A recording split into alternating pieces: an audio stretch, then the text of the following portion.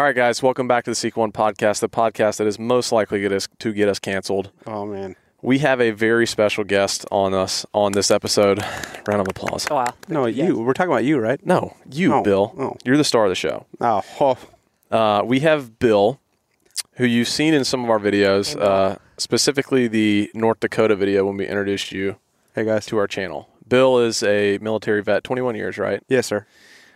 Created the app Spartan Forge, which is an amazing app. If you guys don't have it, you need to try it.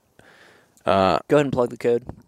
Yeah, you can use our code to try it out for free. Seek One. Yes. Seek One. But they need to go to the website. Yeah. SpartanForge.ai. Yeah, that's a good point.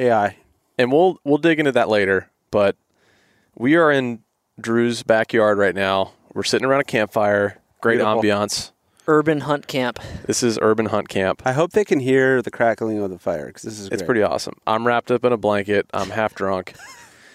I'm going to go ahead and throw this out. This is probably going to be some explicit content. If you're 18 years or older, you probably want to turn this one off. Younger. Yeah. 18 years or younger. Or older. Yeah, so that gives you a pretty good clue what shape I'm in. Yeah. This is around the campfire talk. So Yeah, I said it earlier, and maybe it's worth mentioning again. We might only get about 15% of deer talk. yeah, that was my next point. Okay, good. This podcast is going to go in a million different directions. This is probably going to be a long podcast, and I have no idea where this is going to go. It might be 10% deer hunting. It might be 90%, just like I have no idea what's going to be talked about. But what I do know is that I'm the dumbest person on this podcast right now. Oh, shut up. That's flattering. 100%. You guys say so many words that I have no idea what they mean. So, last night, Bill came in town yesterday, right? Or was it 2 days ago? 2 days ago. 2 days ago. Okay. Yeah. We went out to dinner, and we're talking about all this stuff, and Lee is over in the corner, like on his phone, just like not saying a dang I'm so word. pissed. Not saying a Fuming. word. I was And not going to bring it up until now. I was so pissed. I don't remember the last time I've been that pissed. I could see it. so mad. Bill is just laying down just like words of wisdom and just like we're Oh, bouncing goodness. No, I wasn't doing that. from topic to topic, and Lee's just like totally Podcast totally disengaged. Gold. At some point, you're like, guys, will y'all just shut I cursed hell you up? out. No, I didn't say. I cursed you guys out bad. I was Yeah. like, Bill, this will be the only time I say this to you. But Shut you know the what F up. Yeah. Yeah. I was so mad because I was like, guys, this is podcast gold. But and then you it guys are happened again. Burning it. It happened again earlier, and he immediately switched to his phone, just started I saw- looking at his but phone. I yeah. disconnected. I just like Was that why though? yes, because I'm like, if But we're y'all- not going to talk about. We're not going to get deep into that stuff. No. So okay, we just had some delicious backstrap first of Oh, all man, that was Yeah. amazing. Of From- the buck that Drew just killed. that I killed 2 days And ago. so I think. what was it the grill you used? I mean, it was so tender. And I was just telling Drew, usually I need 10, 12 days of hanging Yeah. something to make it that tender. It was seriously like as tender as a New York strip. To be perfectly honest, I don't. My knowledge on the whole processing side of things and aging meat is limited, but we're digging into it because we're talking about making a processor here in Atlanta. It was so good. But I think the key with that deer is most of the time it's how the deer dies. If they're really tense when they die, then Yep. the meat's not tender. It's got the lactic acid in that it. deer Yeah. died Yeah. quick. It died quick, and then it's been in the freezer, which I run as a refrigerator with like this little external modem thing. I saw that. Yeah, Yeah. Awesome. for like 2 days. So tender. I mean, folks, But it's never was very been tender. frozen, so I think that has a big part to do with the tenderness and the freshness as well. Yeah, and then that grill you have is awesome too. I want to get one of those. It's a Komodo Joe, which is essentially a green egg, but it's got more features. Yeah, it looks More a lot. It's like a fancy big green Yeah, egg. that's exactly what I was It's thinking. also red. What's crazy is the people that own that company. It's owned by Masterbuilt. It's a family that like is involved with the high school that we went to. Oh, cool. So yeah, we got connected through. Well, it was high school. delicious. But That anyways, was amazing. Because when you said it's the buck I killed 2 days ago, I was like, oh, this could be a little tense here. yeah, Oh, it was delicious. yeah. It was amazing. So our first podcast seemed like it was a hit. I think people liked it. I I think don't know it was. why. Well, Was I it think your it was. fart? Yeah, I mean, people did mention my fart a lot. I just burped. Like, I'll probably fart some this podcast as well. I'll make sure to capture the audio for you guys out there. I haven't been drinking many protein shakes this time, so it probably won't have the Only aura 3 that today. the last one did. So. Yeah, only 3 in the last 24 hours. But I think it was kind of like people's first glimpse. Like when we're doing YouTube videos, it's just such a small narrative of who we are. Yeah, it's And really like a cross-section. Yeah, I mean, it's just like a fraction of the entire picture. And I think that this podcast is like hopefully an opportunity for people to kind of get to know the who we are, kind of the realness of it. Kind of makes me nervous. They may not like what they find. They have this just like I don't some presupposition of who we are based on the videos that we put out, and the more we put out, the more they learn about who we actually are, and it's scary. We're all flawed individuals, is what we are. 100% flawed. There's no doubt about that. Yeah. But I will say the first podcast, there was a couple takeaways. I think we started a huge debate. And Bill, I would like you to say this word. Don't go here. What word? I'm going to show it to you, but I would appreciate it if you would read this word to me. There was a couple things. Bill is a man of multiple languages, so he speaks like 4 languages. 3 languages. Your daughter speaks 4 languages, correct? I'm not my daughter. Correct. You are not your daughter. Yes, but your daughter speaks 4 languages. She's pretty smart. Does your daughter speak 4 languages? Yes. Okay, thank you. I kind of feel like he's gonna go with not what I'm hoping he's gonna go with here. Me too. Because I feel like Bill and Drew are very connected intellectually. I feel like an outcast right now. I'm definitely. I do not want to dumb down this. When here's my role in this podcast we're about to get into is when you guys go down a road, translator, it is way over the head. I'm gonna bring you back to earth. All right. I don't feel like I can do that. Please read this word. Oh, this is hilarious. please. Niche. Yeah! No! No. Really? Oh, man. I mean, we just peeked the crap out of the mics, but I don't even care because that makes me feel smart that Bill pronounces it like that. You know how much? First of all, I am not the threshold for what makes things smart or not smart. We have to dispatch with that right now. That sparked a huge debate of so how do you niche. say it? I say niche, like Nitch. And we got so many comments on our Instagram that was like, it's pronounced niche. But wouldn't niche be like Nitch? Agreed. Yes. But like, I'm not trying to be a dick, by the way. Can I say that? Wait, I'm sorry. Can I say that? Whatever. Yeah, you dropped that bomb. I don't know. I did? Yeah, you didn't know we were recording, but I didn't know we were recording. You're not releasing that. It's going in there. By the way. So, I'm going to have to ask somebody else. But I mean, I Googled it. I asked Webster during that podcast, and it said I don't niche. trust Google. To be fair, I Googled it later, and it said niche or niche. Yeah, it would actually be both are acceptable. Yeah. I messaged Drew afterwards because there was people that were commenting like, ain't no Georgia boy calling that word niche.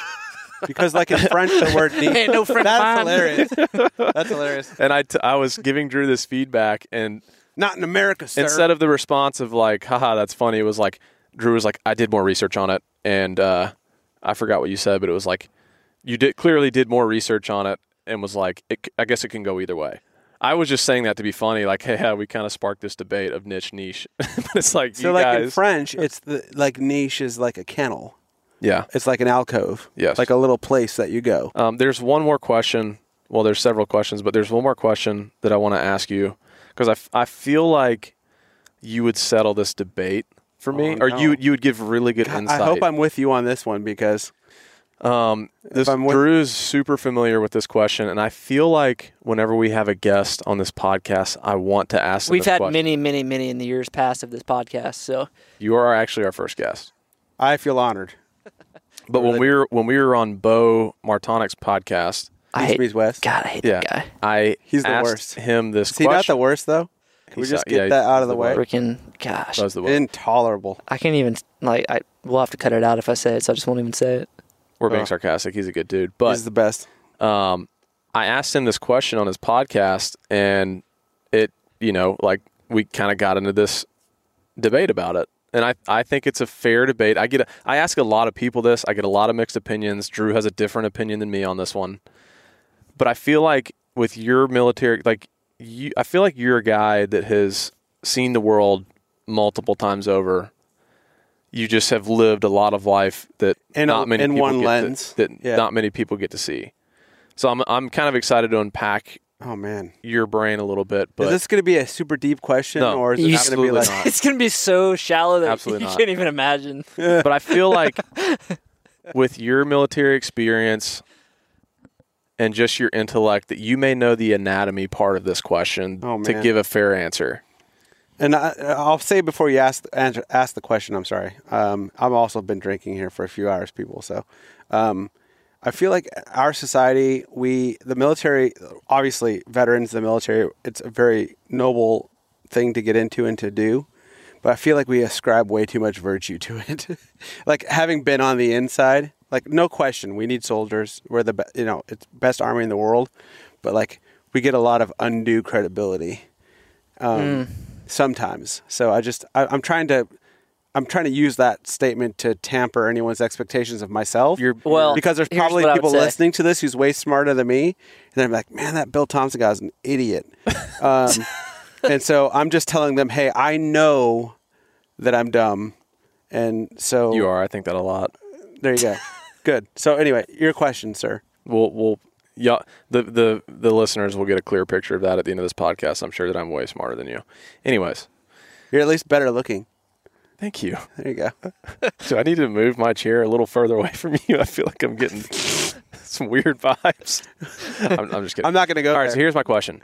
You're both... never mind. Go on. I'll take any compliment I can get. Your question, sir. Oh, you're both better looking than I am. Your question, sir. But who's better looking? Out of the two of you? I don't know. Keep your shirt on, please. Anyways, so... Golly, guys, we gotta hone this in. Yeah, we do. This is We're getting off. We're on the rabbit trails right now. Folks, quick. this is going to be all over the place. Ask the question. I'm trying to get there. All right. What's in the box? I want this to be a question I ask anybody we have on our podcast because your response tells me everything I need to know about you. Oh, my goodness. No pressure. Would you rather be bare-fisted punched in the face by Mike Tyson? Like, you just have to sit there and take it. In his prime, so not as he is now, but Mike Tyson one time or multiple times? One punch. Okay. Bare-fisted. He can punch you. He can uppercut you. He can punch you everyone in the head. Oh, that sounds horrible. As hard as he possibly can, you just have to stand there and take it. Or would you rather take a Tiger Woods driver to your shin? Like, he just takes his driver and swings into your shin as hard as he possibly can. Tiger Woods driver to the shin. Thank you. No question. Thank you. Thank you. Yeah, I mean, I don't die of brain damage in that. No matter what happens. Dude, here's that's the thing, though. point I've been trying to make. But if you're getting punched in the face, you can make your body as limp as you want it to be. I don't know you this well, and I feel like we might get to learn each other a little more here. You know me here. so well. I mean, I feel like I know you, but I don't know you this well. How many times have you been punched in the face hard? I've been knocked cold out. I did MMA I wrestled all through high school, MMA and jiu-jitsu through college. Oh, we should roll. I sparred with a dude.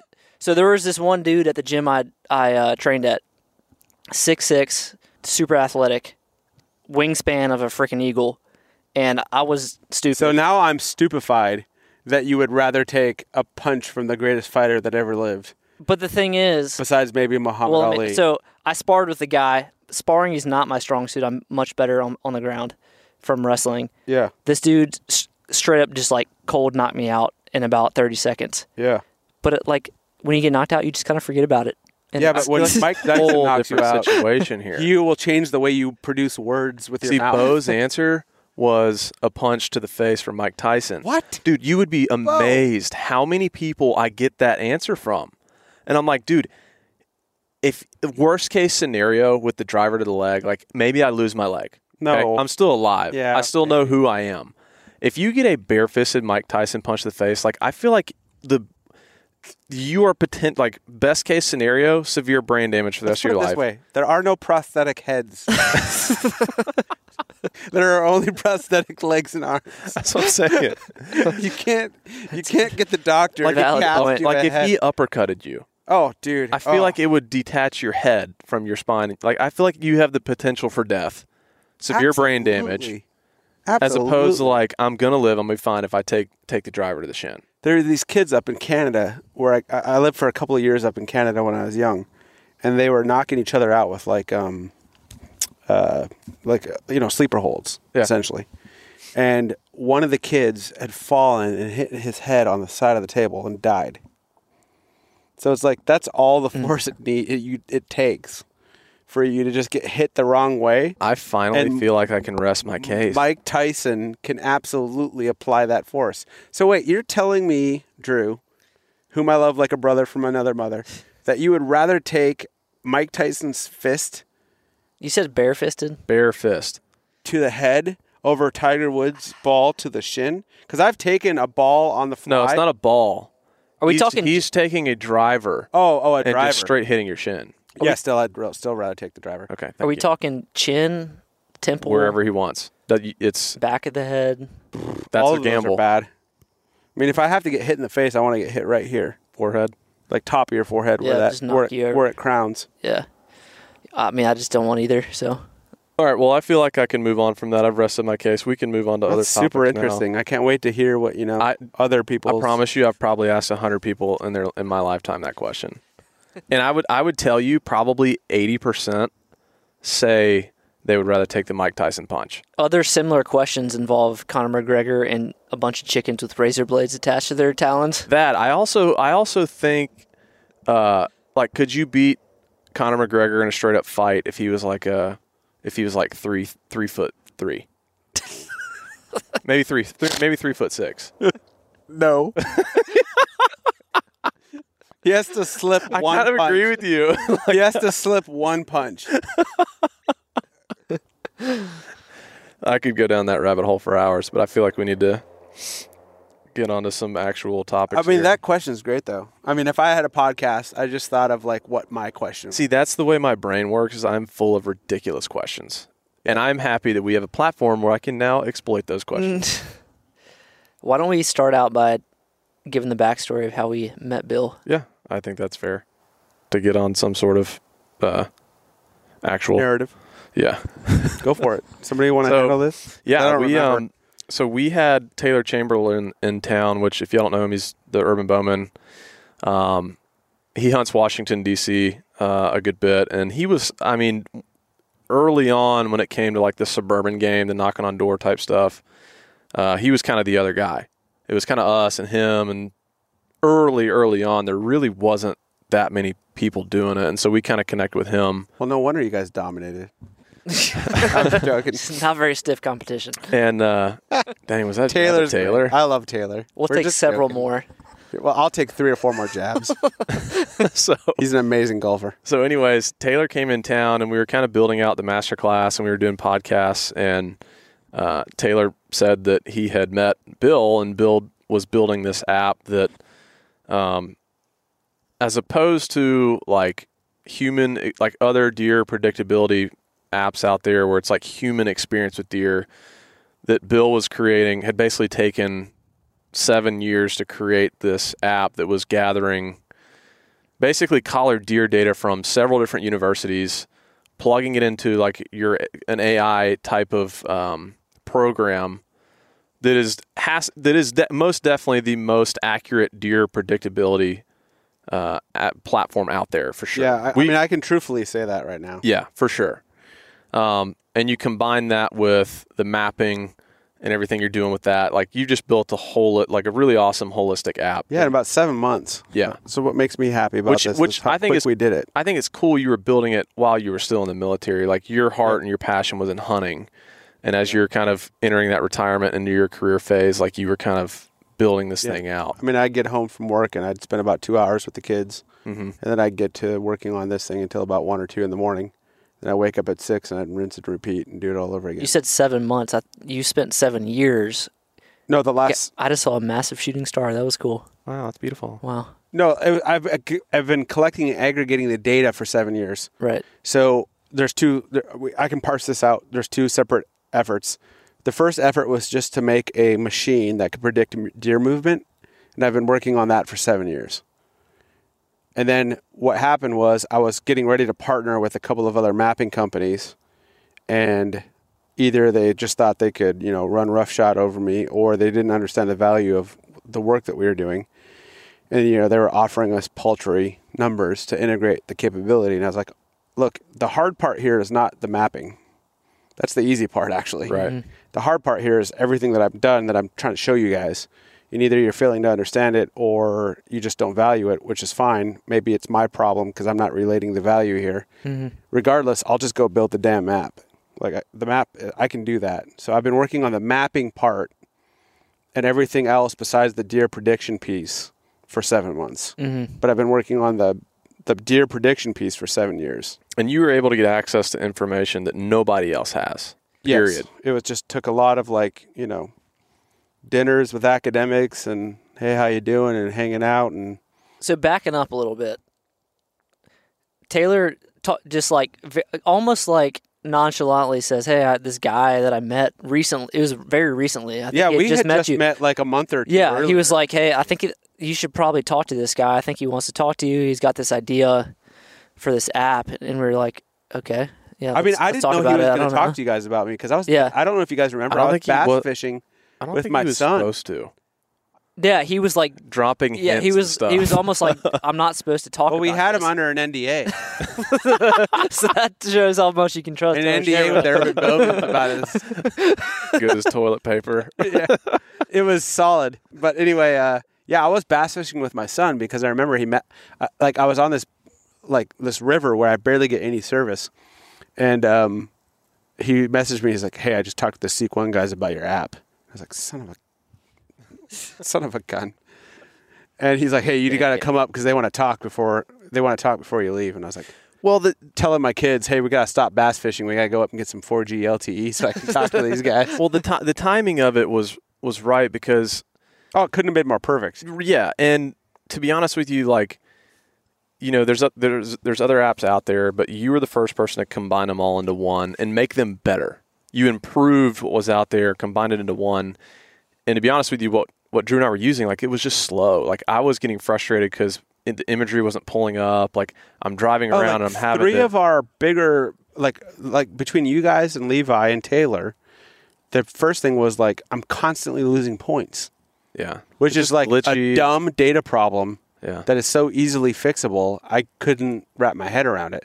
If I get a guy that's like Drew or Lee or, Levi Morgan says I'm losing points, it's that's my priority is we can't have a hunting app where you lose points, where you go out and walk or spend a half day off from work, dropping points in a map because you're scouting, and then they just get lost. Mm-hmm. And I think Levi said he lost something like 1,200 points or something. Really? Yeah. With one of the apps he was using. Oh, yeah. crap. So combined with the timing of it all and then meeting you, after meeting you and spending time with you and getting to know you, you're a really good dude. You're just a really good person. You're a sweetie. And you, we can, I don't know, you just meet people and Yeah. And it I don't was know how much we want to bro out in this podcast, but I feel the same. I feel the Should I same leave way. y'all alone for a little bit? No, I feel the same way You about did. you too. You So did. You don't leave. You're the one making weird comments. Oh, Anyways, stop. it's just we kind of gravitated to each other. Yeah. You're just a really good. When you meet someone that's got a good, genuine heart, you want to work with them. Yeah, but also my thing with you guys and with the people that I've surrounded myself with in Spartan Forge, one of my things in my military career was never that I was the smartest really at anything that I did. In fact, I most times wasn't. But what I could do was bring together people, in the special missions units that I worked in. I got to assemble my own teams. My strength was never that I was the smartest guy in the room. My strength generally was I could find the people that I needed and get a good team together of people who have unique interests. And my thing in this hunting venture was I want to bring people together who are genuinely, from their foxhole in the military, as we say, or from their perspective, are genuinely interested in making other people better hunters and better people at the same time. Yeah, I think that's the heart of what you're doing is. I really with do. What you made is you want to help those people become more successful, give them any sort of advantage they can. Yeah. And if you have a guy that's, a dad's got kids at home and he's trying to plan a trip or, Yep. Should I go hunting this weekend? Should I take time to Scouting, whatever. And it's he has this app that hopefully helps him maximize his time in the woods when time is so limited these days. Especially today, yeah. That's kind of your mission and your heart behind it. Yeah, and it's just to do that and to do it in the best way that I know possible. And to be honest, anytime you're processing data, the best thing that you can do is remove the human. Yeah. Because when you take the human out of the equation, you remove the bias. Yeah. And that's the best thing about neural networks are they act independent of bias. Yeah. As long as your distributions are normalized. I'm not trying to be nerdy here, but for me, that was my talent in the military, was finding the right guys. And I still am, working. Everybody that worked for me in the military, I still communicate in some form or fashion with. But then also, when I get all of those guys together, we're always like, brothers from other mothers. And then the same thing happened this year, I think, at the Spartan Forge veteran hunt get together. It was a special thing. It really was. Like, everybody just like gelled and got along, and everyone was there for the right reasons, and everyone just I don't know how to explain it. It was like a bunch of frat brothers or something, or old military buddies. It's the only way I can describe it. We're getting together for the first time in a long time, and everyone was just genuinely, in the right place at the right time for the right reasons, and everyone is still talking, like in those groups.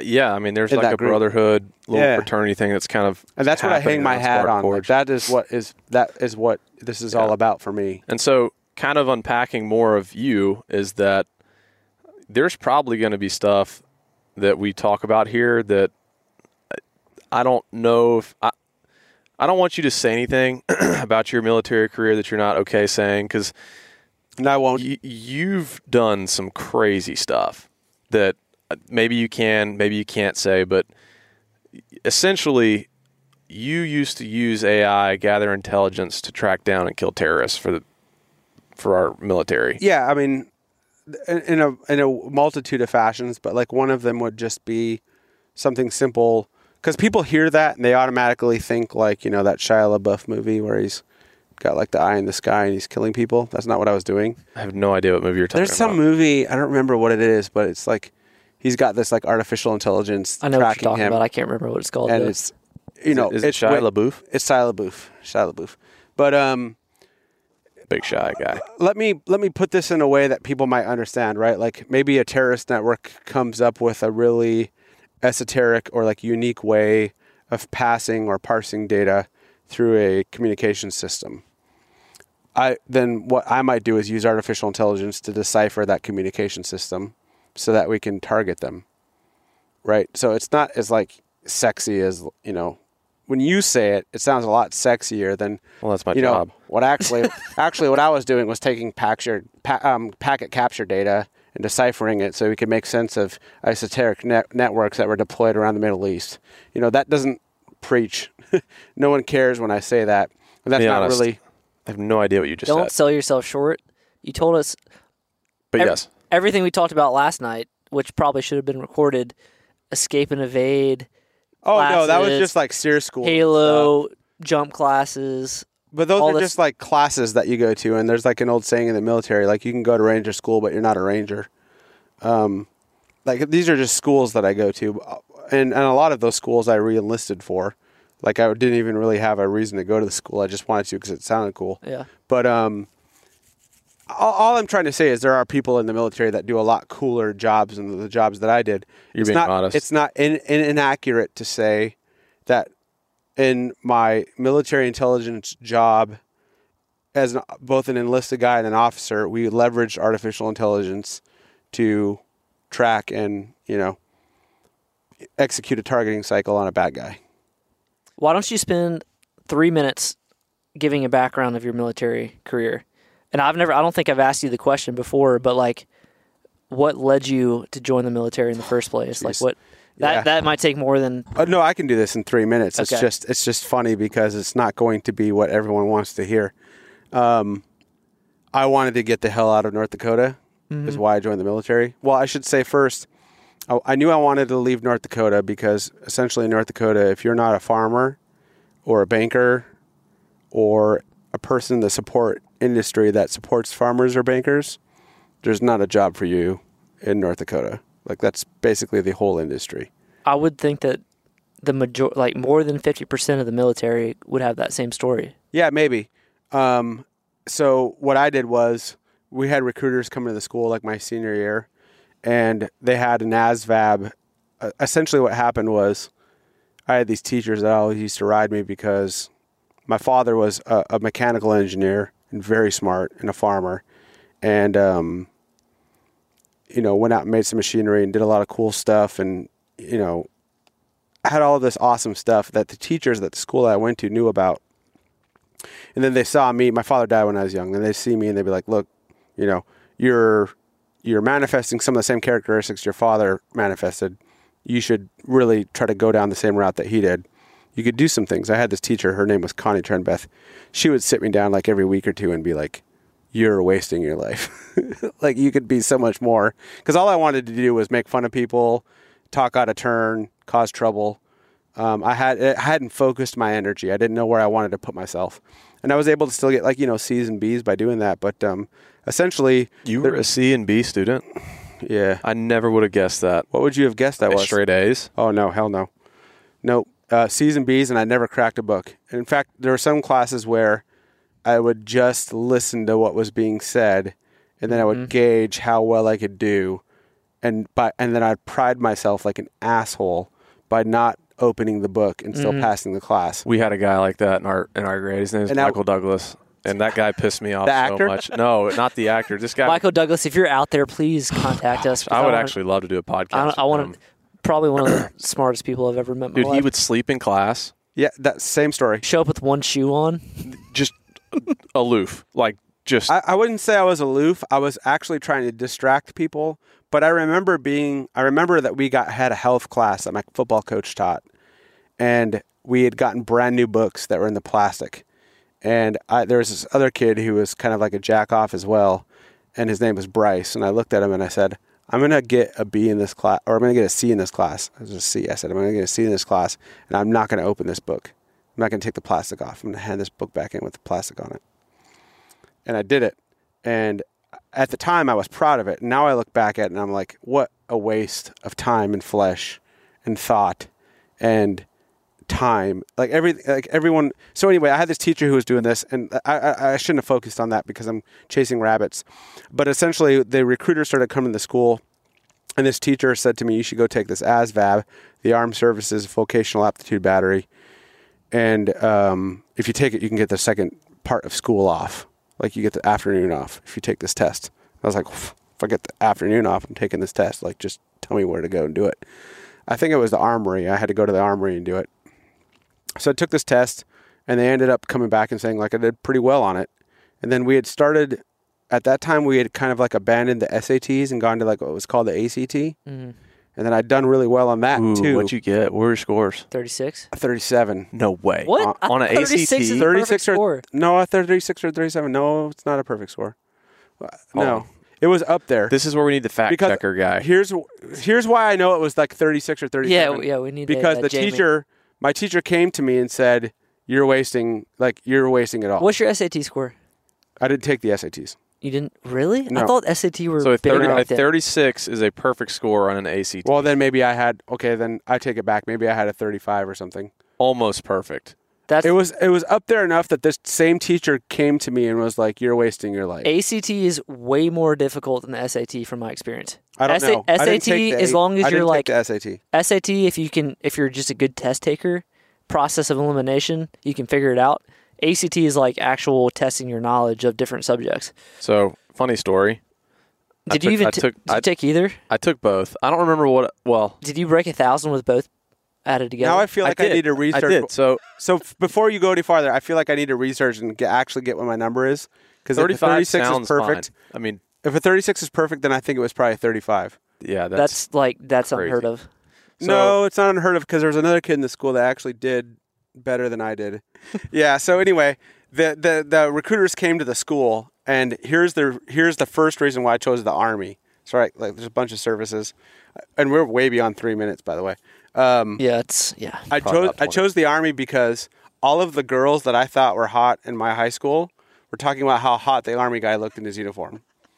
That woodland camo just really got him going. It was like the Class A's at the time, which looked like, we called them the Gumbies, but they were like this all green uniform. Yeah, it was this all green uniform with a green shirt, green jacket. So that's why I chose the Army. So I went and talked to the Army recruiter. And he's like, yeah, you did really well on this like ASVAB, and you can pretty much choose any job you want. At this time, I was like 17. So I'm going to cut this short because I said 3 minutes. I went to the MEP station, and being a douchebag 17-year-old, I was like, you know what sounds cool? Having a gun and a badge. So I want to be an MP. And the guy's like, you want to be an MP? All right, cool. Let's make you an MP. So What's an MP? Military policeman. Police. So Smarter than you. Wow. 21 of the ACTs. So we went to so I had to drive, where I was from is Cavalier, North Dakota. We had to drive from Cavalier to Fargo, North Dakota, which is like 3 hours away. Fargo. Sure, you betcha. Insert the Norwegian jokes. But We'll get there. anyway, we drove up there, and as like an idiot, like an irresponsible idiot, I'd forgotten my driver's license. So as we're doing like my MEPS packet, today. I did do that today. Yeah. Wait a second. No, my wallet. All right, so because I forgot my wallet. And my what phone. I do want to get into after your story is your hunting experience here, because this is your first suburban experience. Yes, it is. We leave at my house this morning. I'm taking you to a late season spot. We're like sitting in the driveway, and he's like, "Oh, I don't have my wallet." I was like, "Well, do you need it?" He's like, "No, I'm fine." You sure? Yeah, I don't need it. Okay, all right, we'll leave. Driving down the road. Did we get to the spot, or did we like? No, it was we were halfway almost there. there. We were almost there. We're almost there, and he's like, "Oh, I don't have my phone." I was like, "Huh? You forgot your wallet and your phone?" Mo Fracky, do you Like, run an app how am I company? supposed to know if anything happens to you? Does like, your while company you're work? Does it run on an app? It's like you're on a supposed to phone? be the smart guy. Well, You're pulling my move. Hold on now. To lend some context here, Lee was like pressuring me to hurry up. He was like, "Are you ready? Are you ready? Drink your coffee. Let's go." And I was like, "Okay." I was sitting at the table, like grabbing my stuff, and I just was tightening my boots, like tying my boots up. He's like, "Are you ready to go?" And I was like, "Yeah, let's go." And so I went and grabbed the coffee, and I put my phone down when I grabbed the coffee. I didn't need the wallet ultimately, but because you paid for my chicka chicka boom boom. Another inside joke. Sorry. So, anyways, get back to your story, and then I want to end this because people don't want to listen to this much about the military. So I get to the MEPS recruiting station, and they basically did like MEPS, like signing you up and actually putting you in the Army. I think they did it once a month, or maybe it was once every 2 weeks. But essentially, what it meant was, if you're from like the Grand Forks recruiting station in North Dakota, where I was from, they would only in-process people in the Army every 2 weeks.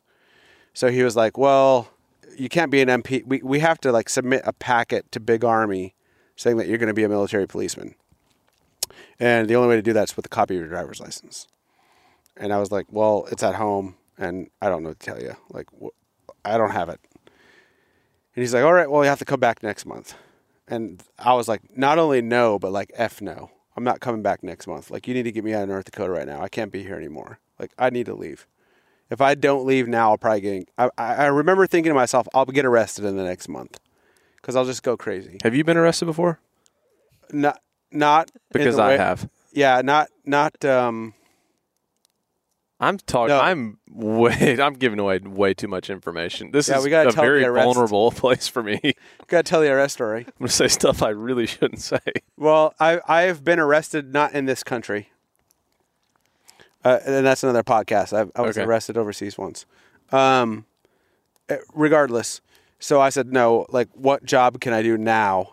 Like, I need to leave tomorrow morning. Because what was going to happen was they're going to put me in a hotel room.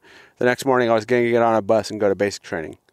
And the last thing in the world I wanted to do was go back, like, not to tell a sob story, but all I was thinking was, I have to go back to my shitty trailer in the middle of nowhere, North Dakota, and wait another month to leave. And, like, my first thought was, my buddies are going to make fun of me, like the Army rejected me, whatever. Like, it wasn't going to go well. So I was like, you guys need to tell me what job I can do and leave tonight or tomorrow morning. Like, what is it?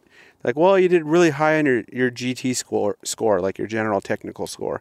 So we have like, slots we're trying to fill for military intelligence. And I was like, okay, cool. What's that? What am I going to do? And they said, well, here, we're going to give you this language test thing. And I was like, all right, I know I'll do well on that. Like my mother, when I grew up, they'd speak Icelandic in the house.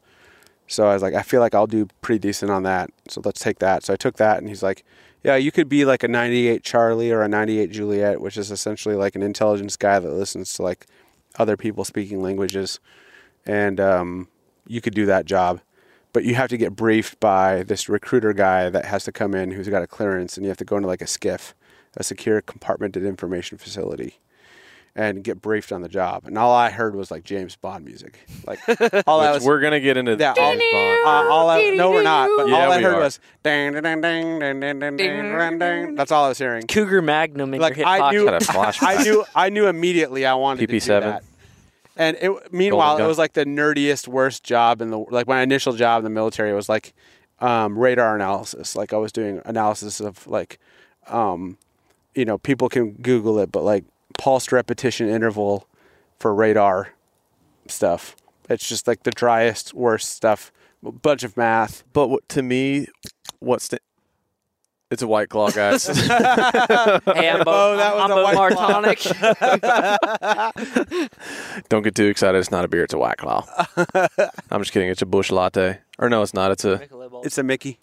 Anyways, I think what's cool about what you just said is like, I think everybody out there has something they can point to that's maybe like a small detail in their life that changed the trajectory of Whole their trajectory. entire life. And that's exactly And what that yours was. came down to a Leaving my forgotten ID, like wallet. leaving my wallet at home. And it literally changed the entire trajectory of your absolutely. of your life. Like, Absolutely. I think everybody can point to like a moment like that where it's like, wow, if that hadn't happened to me, I never would have gone down this road that led to this. And if to I'd this and become to an this. MP, I would have hated myself. Right. Like the moment I figured out like what MPs were all about, and I have nothing against MPs; it's a necessary function. Yeah. But you're literally arresting your brothers.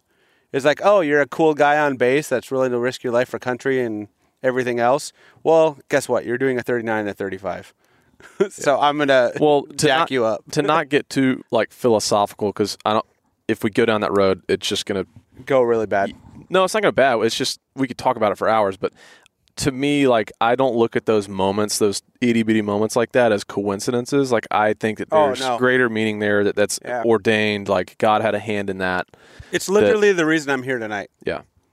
Me forgetting my wallet, I can tie a string from that moment to us That being changed it all. here right now. Well, I was going to, before we got, but we're 45 minutes in. At like 44 minutes, I was going to say, this is the only time I'm going to get deep on the podcast. And before we hopped on, started recording, we talked about some stuff that like has been extremely important to Lee and I with the whole brand, and that's our faith.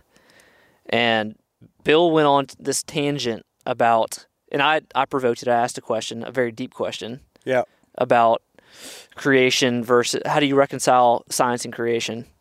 Yeah. The creation story in Genesis in the Bible. Yeah. And Bill literally just started spewing this information that he's obviously spent hours and hours and hours and hours. Yeah, months. Just pondering. You've just taken such a different look at it than it just like I was focused on what you were saying, but I was also like, holy crap, like this is not a coincidence that Lee and I got connected to you. Absolutely not.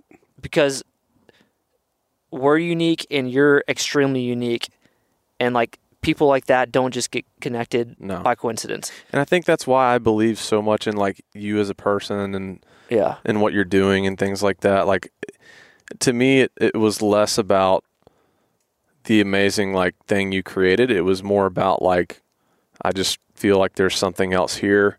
Yes, and then there's just like a deep connection with you. And I know that from Drew and I's vantage point, like when we stumble across somebody like you, we just like the opportunity to do anything we can to help with someone who's genuinely just like good, like you. Like I do believe, like we're talking about, that it was just kind of ordained. And I'll also throw out there, like, yeah, we're sitting around a campfire, we're having a few drinks, we've said a few, slur words, but we're not perfect people. Like we're all flawed, but that's the nature of like being a believer, is that like acknowledging that we are not perfect. We are flawed. And that's like why we need a savior. Yeah. So like, I think people get too caught up.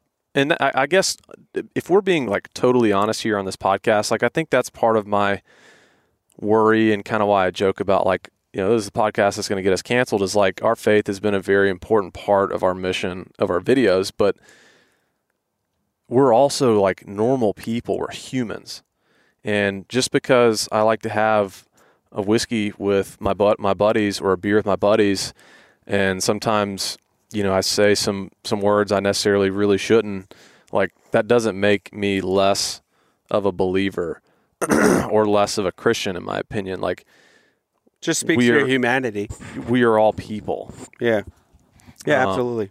So like, I hope that like nothing we ever do points or gives the image that like, hey, we're Christians, we think we're better than you. Yeah, and that we're trying to be perfect in everything that we do. Yeah, it couldn't be farther from the truth. We're trying the best that we can, but at the end of the day, like, we're people, and people as a whole, we're all flawed. We all have those things that we all fall short of the glory of God that make us, individual and unique to who we are. And I don't care who you are. Everybody's got something they struggle with. That absolutely. So I think I just wanted to throw that out there for people listening that may be like, oh, you guys are talking about your faith, but you're drinking or you've said a curse word or something like that. And it's like, yeah, we are. I mean, it's me. We're being real. We're wearing our faith on our sleeve. We do like to enjoy times with friends like this. It's a special moment for us, but it doesn't make anything that we believe less real. Yeah. And Moses was a great prophet, and he also threw him down as well. Yeah. As far as I can tell. It's a joke, but well, he did, but anyway, well, it's true, and it's one of those things where, I don't know how to put this. I'm not going to get deep in this podcast. I should. There's about 15 other podcasts. We did it. We could do about 15 other podcasts, but very quickly, there's like these two different ways that people talk to each other, and it's kind of how I evaluate who I want to surround myself with. And there are people who want to be right all the time and, kind of hang their hats on being the smartest people in the room and the intellectuals. And they would rather win an argument than forge a relationship. And then there are people who want to, when they're in dialogue with someone or with a group of people, it's like Christ said, where any, 2 or 3 people are gathered. There I shall be. There I shall be in your midst. Mm-hmm. There I am. Right. So there's like the Greeks had 2 different ways of how people interact, 2 major different ways. There are lots of them, but there are 2 major ones. One was called Philonikeia. One was called Philosophia. Philonikeia is like when you're trying to talk to someone else to win the argument. Mm-hmm. And then Philosophia was where you're trying to have an argument or you're trying to have a discussion, but everyone's trying to better each other. Yeah. And I feel like when we get together, or when everyone, even at the hunting camp out at the veterans hunt, that was all philosophia. Yeah. Like we're all trying. That's where the word philosophy comes from. Yeah. Philosophia, right? And so when we're all getting together, we're just everyone's just trying to better each other. Yeah. And everyone's truly concerned for everyone else. Yeah. And that's just like a great place to be with guys. 100% agree. And I think that like as a hunter, as a man, as a person, I think when you enter that headspace of like, I've got it all figured out, I have nothing else to learn, and you're not a sponge anymore of just like that desire to learn more, I think that's a dangerous place to be. Yeah. Because I'll relate it back to hunting. Like Drew and I have been doing the urban, we feel like we've mastered our craft. We've been doing this for 16 years, and it's crazy to believe that we've been doing it for that long. Right. But we still learn stuff every single year about these animals, and just like learning from other people and other people's experiences. And it's like when you lose that want to learn more and constantly digging in kind of deeper and like absorbing information instead of feeling like you need to project information. Right.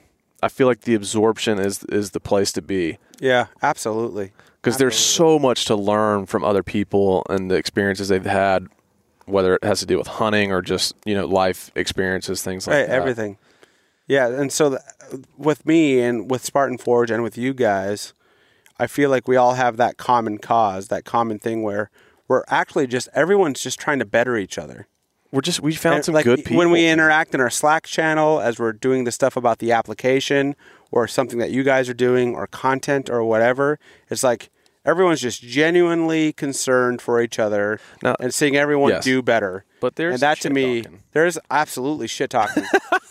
But we talked about this earlier. Yeah, because it was like if you, I think you and I are the same way in that it's like if you're not giving someone a really hard time, that means I don't like you. That means I'm skeptical of you. Right.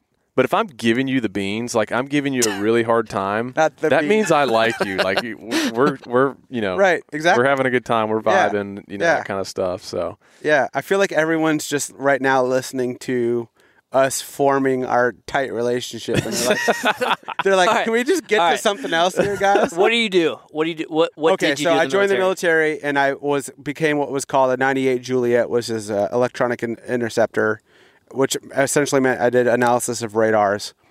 And it meant I had to go to like a bunch of math schools and learn everything I could about radars and how radars work and why they're important for like jets and the Cold War and all of that stuff. And then my military intelligence career from there kind of took some different. I kind of got into the cyber realm. In my spare time, I was learning some programming languages and doing stuff at home, and I wanted to learn. I had first learned like HTML and how to do websites and Objective-C, and this was just stuff I was doing in my spare time. And then I gotten into cyber, and people hacking had really gotten kind of grasped my attention and how that works and what people are doing. And essentially the military has this program called the Great Skill Program, which is, you can Google, but it's essentially like an accepted career program in the military where they recognize that you have like some unique skill sets. In the military, we have a problem where no matter how talented you are, everyone has to go fire rifles on Wednesdays or be at the motor pool checking on vehicles on Fridays or, road marching 40 miles in a week. There's these tasks that you have to do. But then what the military started to recognize, especially the Army, was we can't have the guy that we're, having working on our computer systems or securing our infrastructure worried about his 15-mile road march on Friday morning when he's got to secure a network for an entire division. You know what I'm saying? Mm-hmm. Like he can't. It's like, hey, Private Joe Snuffy, you need to be in that road march Friday morning. It's like, well, actually, I need to secure all these nodes and terminals because we're getting information that our network's going to be hacked before we deploy to Iraq. And so the Army recognized we probably need to separate these guys that are really doing this kind of like crazy shit from the rest of the formation so that they can't be concerned with this stupid stuff. Not stupid. I'm sorry. I shouldn't say that. I apologize. What I mean is stuff that you shouldn't be bothering someone with who's trying to secure the cyber capability of a unit, like its ability to communicate. Mm. So what the Army did was they created this thing called the Great Skill Program, which was essentially they recognized people that have unique, skill sets and aptitude and ability in certain areas. And they kind of remove them from the rest of the Army so they can just kind of focus on their trade craft, like their thing that they do, and not be bothered with some of those more mundane things. And it really was a great move because the only way you're going to get like a really proficient cyber force or a really proficient all of these types of jobs is by allowing those people to focus and hone in on their like one task. You know what I'm saying? Like they can't be bothered with a ton of other stuff. That or you need to hire civilians. Mm-hmm. It's one or the other. But civilians can't break things in the military. Only Army guys can break things. So they recognize this kind of space where military guys need to be doing this stuff. So anyway, I went into that program. And then my military intelligence career there really blossomed because I was able to go into all of these different directions. And essentially it was like wherever I found had aptitude, they would just allow me to go take courses. So it was like, oh, you're into this? Go take that course. Or, hey, you want to learn Python? Go take this course. Or, hey, you're C++? Go and take this course. Or, hey, you want to learn how to hack a network? Go take this course. And it was really like a great thing for me because, like I said, when I was younger, I had this like ADD. And I had this, I was flippant towards the system. And really, right now, being 38 years old, I look back on it, and it was really because nobody sat me down and said, hey, if you learn algebra, you're going to understand how a radio works. If you learn trigonometry, you're going to understand how somebody can, geopoint where a lost, child's phone is that's been kidnapped. You need trigonometry to do that. And if someone had said that to me when I was like... What the hell is trigonometry? Right, exactly. I believe it's an old wooden ship. Sokotoa, but was the Indian on that ship. So if someone had said that to me when I was like 13, it would have zeroed me right in, because what I was doing with my own time when I was that age was, I remember we had these, like, I don't know if you guys had them, but because I'm older than you guys are, but I'd go home with these like Scholastic. It was called Scholastic, but it was like these really thin paper things, and you'd fill out books that you wanted, and then your mom would put like a check in there, and you could get like 4 or 5 books. I have no idea what you're talking about. So we would get. But I was a big trig guy back in the day. Just to let you know. Yeah, well, we talked about that. Did we? I've never read a book. I think we did. Not even I've got a couple of good ones for you. Maybe Where's Waldo? A couple of doozies. I've never read a book front to cover. Well, we had these Scholastic. They were like flyers that the teachers would send us home with, and then we could order books. And I remember they would always have like not toys, but like things that you could mess with on the last page that weren't books.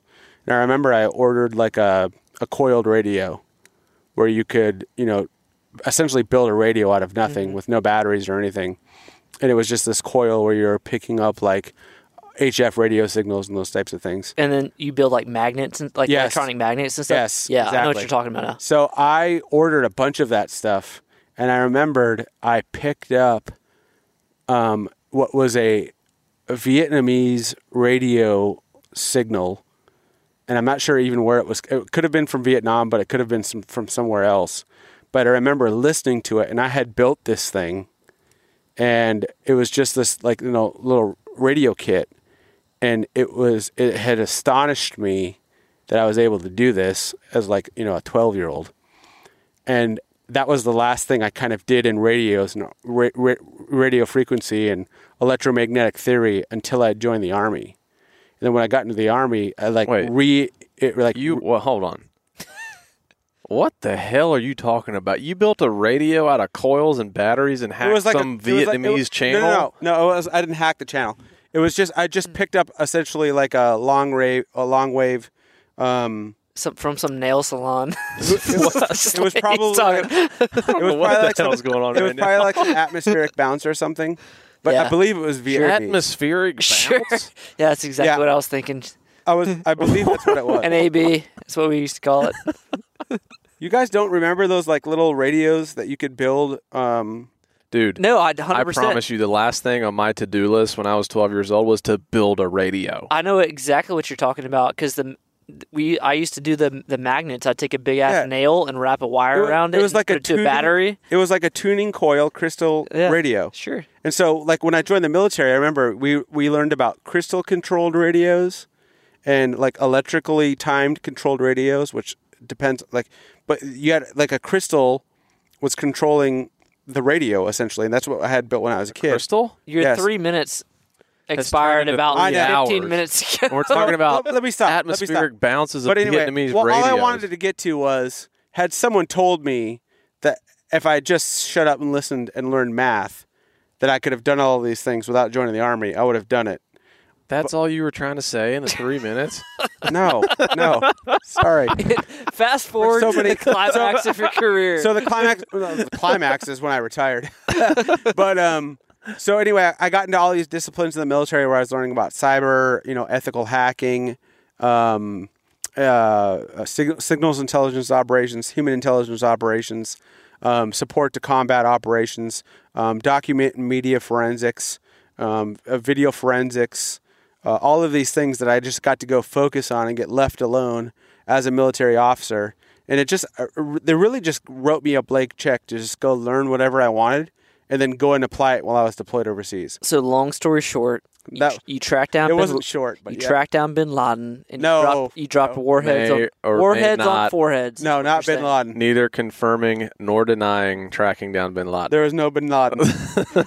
There's no Bin Laden. I wish. Track down high value terrorists. I absolutely by gathering intel, creating AI and machine learning programs to leveraging artificial intelligence, machine learning. And figuring out where those high-value targets are going to be at certain times. Yeah, and then pointing out the door to bigger and badder dudes than I was. To SEALs, Delta Force, Rangers to go take down those targets. But on the real, when you boil it down, I'm a big advocate of layman's terms. Yeah, let's do it. Big advocate. All right. When you boil it down to its simplest, like almost effect that you had, is two things. One, it's a White Claw. Don't get too excited, fellas. Is that the amount of soldiers' lives that you have probably saved? At least secured, helped, yeah. I don't know what that number is. I don't either. But it's a lot. I mean, it's... And I know that you have also... insurmountable. You recently told us last night that you were given an accolade from the military at your retirement that you were not expecting, that is like almost of the utmost, like... Well, it was much higher than I thought I was going to get. And to me, I'm like, that is an acknowledgement, and you're being modest. Of his humbleness. Yes. But it is an acknowledgement of what you did for our country. And I will take my hat off right now. I'll do it, actually. Hold on. Here we go. Oh, his hat's off, guys. For what that you thing did. on your head's going to get chilly. Yeah, for what you did for us. Well...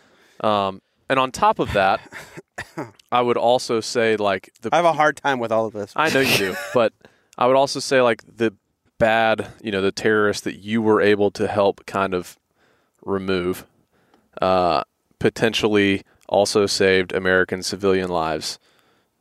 No telling what was in the works with those people that you were able to help kind of take out. So to me, it's an honor to like even have the opportunity to work with you and what you've created. Well, I thank you. And I thank you for your patriotism. There are a lot of people out there that have done a lot more badder and cooler things than I have. I just would like, my thing is like, I'm just pleasured and honored to have worked with those guys that did those things. And, however I can leverage the little things that I know to help those things out. For me, it was like the great honor of my life to be able to do it. So thanks. So 2 things. I don't know if we have an agenda here or not. Most likely not, but 0. 2 things that I wanted to touch base on. I think we touched base on your hunting experience here at the end, but, this was one of the things I was getting really pissed off about last night that y'all were talking about that I didn't want you to talk about was... Goldeneye. Well, Goldeneye, 100%. But first, aliens. Like, man. You told me you've intercepted Vietnamese, blah, blah, blah, whatever. But, like... I didn't hack anything. I did not hack anything. I want to know your thoughts on aliens. And I know that you touched base about this last night, and I purposely tuned out because I was like, you know what? This needs to be talked about on the podcast because I feel like if there's anybody that knows about aliens, it might be you. First off, give me your 2 cents. Give me your 3 minutes on aliens. All right, you guys tune in for the next hour because we're talking about aliens. No, I'm gonna stick to the time hacks from now on. I'm gonna start a clock right now. Isn't there like some new stuff that's come out? Yeah, so what we talked about last night was we're both Joe Rogan podcast listeners. Yeah, absolutely. And Mike Baker went on there multiple times, talked about aliens. And I did not see that one. You haven't talked? Yeah, okay. So, and I asked you, what are your thoughts on that? And I guess the first question was, do you know Mike Baker through your experience with some tri-letter agencies that you've worked for? No, I don't know him. Okay. I've heard of him. I know some of his predecessors, like people that the agency basically says can go out and talk about things, but I don't know him. And I'll also say through my service, I had no tacit knowledge or direct interactions with anything extraterrestrial or UFOs.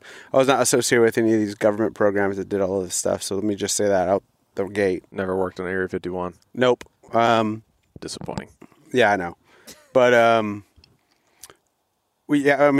sustained war. We had other things. We had other fish to fry. But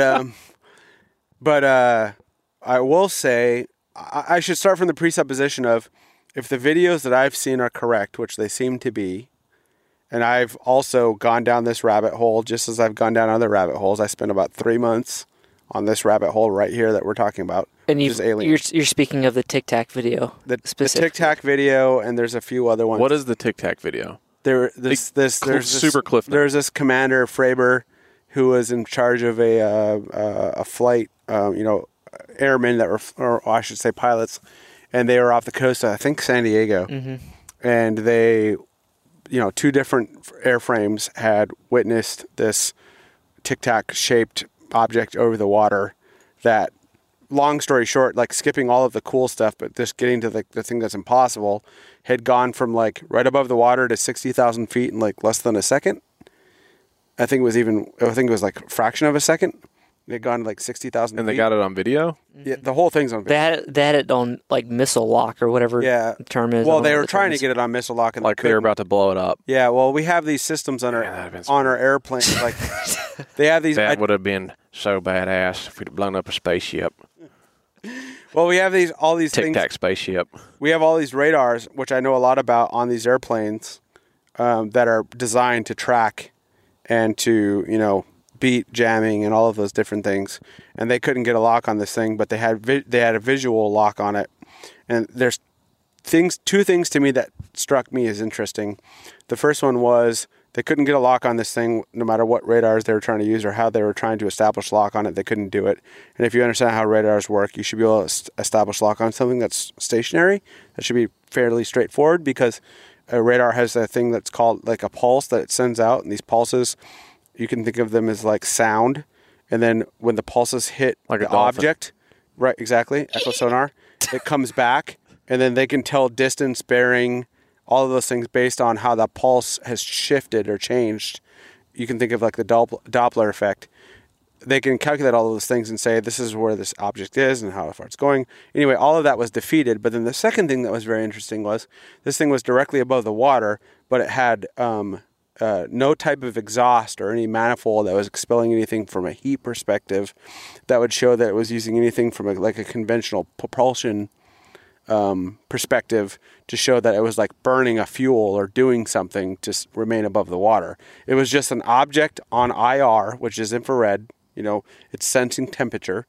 Like we use IR in Afghanistan. Like in I know Iraq, what IR is. I run trail cameras. Yeah, right. Well, in Iraq, they'd be on top of roofs in the middle of the night sleeping because it would be so hot in the summer. So on IR, you could count how many people. We do these things called GRGs. Grid reference guides, where we'd be like monitoring a house. We're about to, go and knock the front door down. And we want to know how many people were there. We'd wait till the night to count how many people were sleeping on the roof, because that gave you a good indication of how many people were in the house, because everyone slept on the roof because it was so hot. Yep. Well, these IRs, cameras that these planes were using, these jets were using, were not detecting any kind of thermal response on. So it wasn't giving off any heat. It was not giving off any heat, which layman's is terms. Okay, thank crazy. To me, it's just insane to me.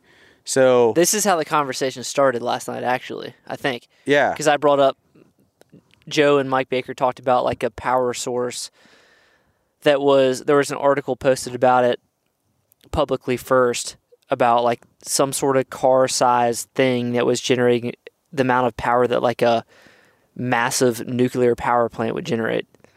And then all of a sudden it was blacklisted. And I guess what Mike Baker was saying was like CIA or the government blacklist certain things that could potentially be like a threat to the public if the information is twisted and used in ways that it shouldn't be. Yeah. And that was one of the things. Sure. And I was asking if you knew about that and if it was maybe that would explain like some of these I guess coincidences that have happened. Yeah, and I mean, if another foreign government possessed any of that type of technology, my thought is that we would be speaking their language right now. It's like if the Russians could, exercise that kind of land-air dominance in, off the coast of San Diego or wherever that was, we would be speaking Russian, or we would be learning Russian. Mm-hmm. Because I don't follow, but I don't want to. In other words, they would be able to conquer us militarily. Yeah, I get you.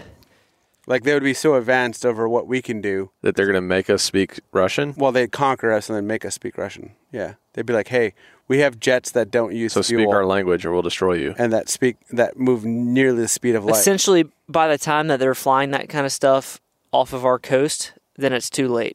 We're done. Yeah. We're already speaking and we're we're so That's woefully the end outmatched. game. They just want people to speak Russian. Well, I'm lost. I don't. They don't want to just make us speak their language. That's what you. Okay. That's the image. All I'm saying is they would conquer us. So, Fair. let's pivot because you had a different kind of theory. Yes. So behind the anyways, whole thing. Tic Tac video, great. Alien spaceship. So I'm not crazy sure this stuff. is my theory. Give me your theory conclusions. This is not my theory. This is, I think I've heard other people say this theory, but it's a theory that I abide by. And if I had to, and now this is not plausible. Okay, so if I had to guess for, if someone said, hey, for $1 billion, what do you think's going on with these aircraft? And now the presupposition is that these videos are real, and this aircraft is doing what it looked like it was doing in these videos. Right. So, it could go to 60,000 feet in less than a second, and it had no thermal form of propulsion. If that is the case, my guess would be this is like human beings in like 100,000 years coming back to using UAVs of some sort. I know about UAVs. To come back I play Call of Duty. Yep, there you go. To come back and look at us. This is leading to my main question of the podcast. We're going to hold that. I know where you're going. that's as far as I'm going on that. It's just my guess would be... all right, so you think it's human beings future from humans. 100,000 years ahead. Or a long ways from now, yeah. Coming back to be like, hey, I want to just kind of visit this time. Well, also like, hey, this is a tumultuous era. Maybe something really bad happens soon. And they're trying to change it. And they're trying to study us or change it or figure out how we went awry. Goodness. AKA Divergent series movies, if you haven't watched them. them. Right. Okay, all right. Which I also haven't watched, but that's my thought. Yeah, you need to. What if it's like what if that's like a Disney ride? In 100,000 years from now, it's like time travel back to whatever you want to. I like that a lot better. I like that a lot better. But I also think like if you've ever watched Back to the Future, like they could potentially alter the future. Who knows? If they change some or sort do of they create a separate timeline? So all right, but cutting through the BS, you think the most logical conclusion? My most logical conclusion as a scientist and as a Christian. Totally lost everything. Conclusion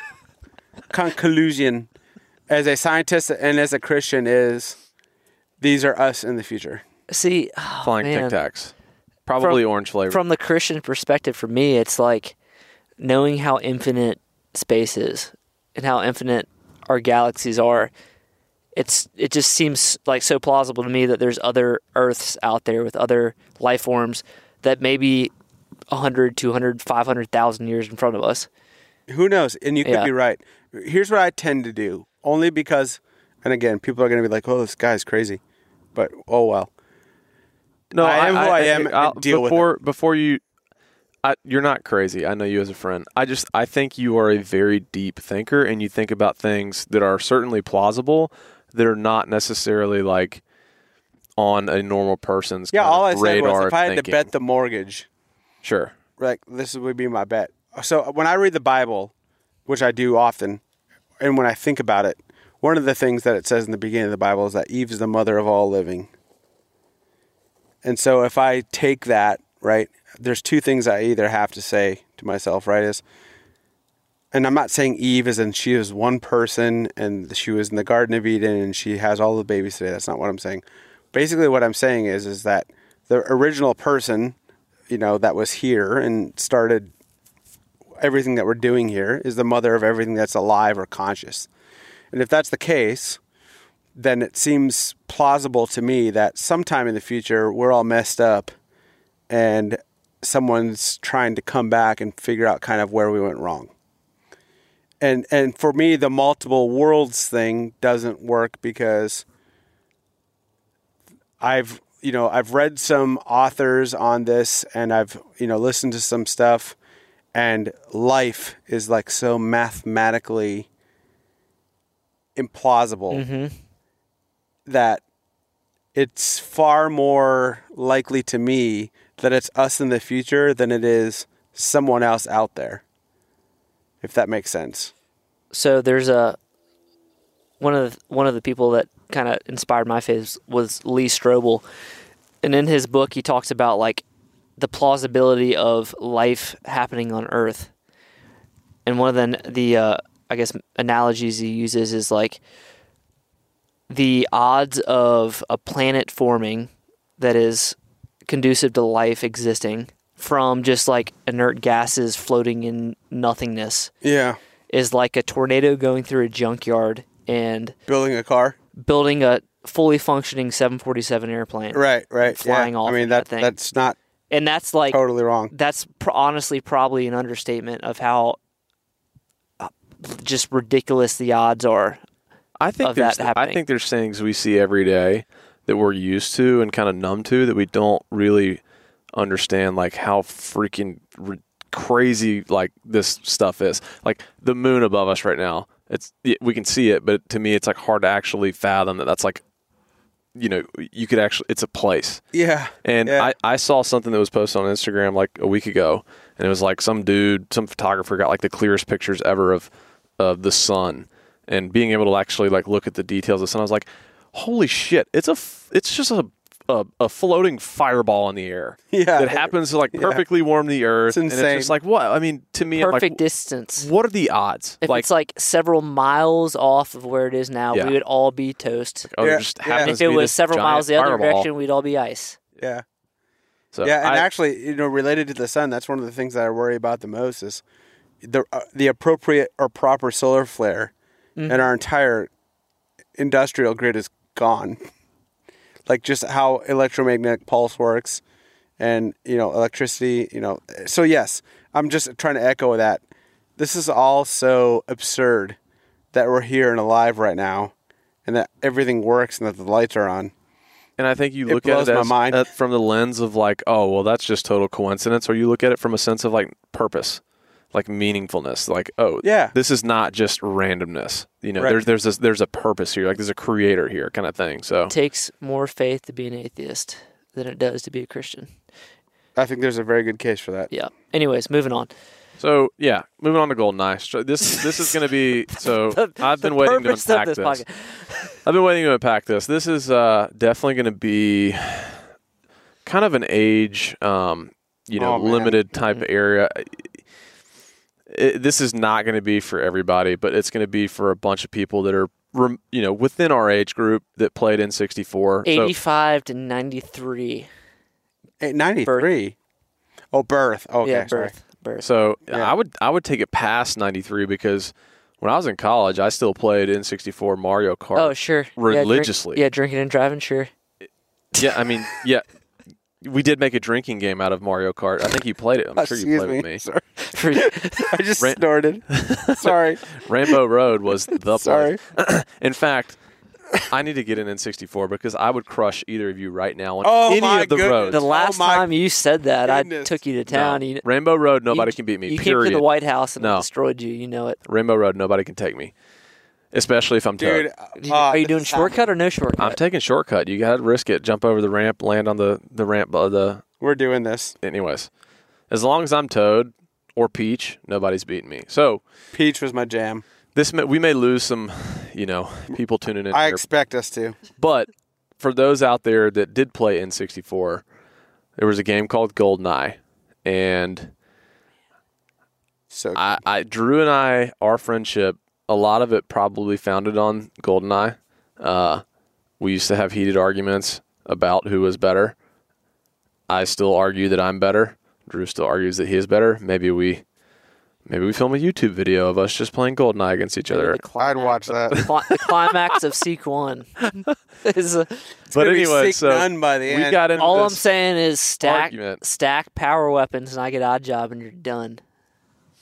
Odd Job's not fair.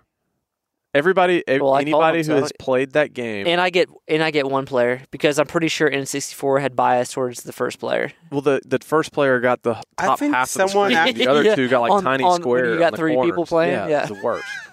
Odd Job's not fair. He's a tiny target. It's kind of like Conor McGregor at 3'6" out there. It's not fair. Jeez. We've seriously digressed. You just referenced something that we talked about off. We're an hour and 21 minutes in, and we have got not talking about. We have got to the point. We have got nothing. And if you're hanging on right now, you are a true fan. Yeah, you know what? Major props to the people who are still listening. But anyways, that was kind of a heated debate of topic for last night was who was better at N64 or Goldeneye in particular. Bill was a Goldeneye guy and was very into that era. So Yeah, I mean, I spent all of my time playing that game. I mean, all I'm saying is stack power weapons. I'm racing to RCP-90. RCP-90 and getting body armor, and you are not getting a damn kill. I will ruin you with proximity mines. I will not the shoot proximity you. mines were great. Oh, dude, I will You throw them on the glass. And shoot the glass. Yes, and they're just, like all floating in over the midair. place. Oh, dude. I remember the grenade launcher was pretty goat too. Just shooting it in the flyer ball, just like. Y'all ever use cheat codes like DK? mode Yeah, I or did. Oh, extra huge absolutely. paintball mode. Yeah, Yes. paintball mode was great. Oh, that's a I great was game. actually, I was just brainstorming on this stuff earlier today after our conversation last night, just thinking about the guns. And I was like, okay, so we start out in stack. Usually you spawn in like that, like the room with all the glass and those like revolving doors. But you're sprinting to the RCP-90. Speed run is the term. But what you do is you pick up the clob on the lower level. Clob was solid. Or if you're feeling a little bit crazy, you open the secret door, you get the Cougar Magnum in your pocket, which is like a one-shot kill. Yep. Or maybe two-shot kill. And then you run up the... No, the golden gun was one shot. I think the Cougar was maybe a couple. Probably two. Yeah. Good gun, though. You Good run gun, up the ramp, past the KF-7 Soviet, because the KF-7 Soviet, we all know, is Pretty garbage. trash. Open the secret door, body armor, RCP-90, and it's game over pretty much. Yeah. You know what I would kind of like to do?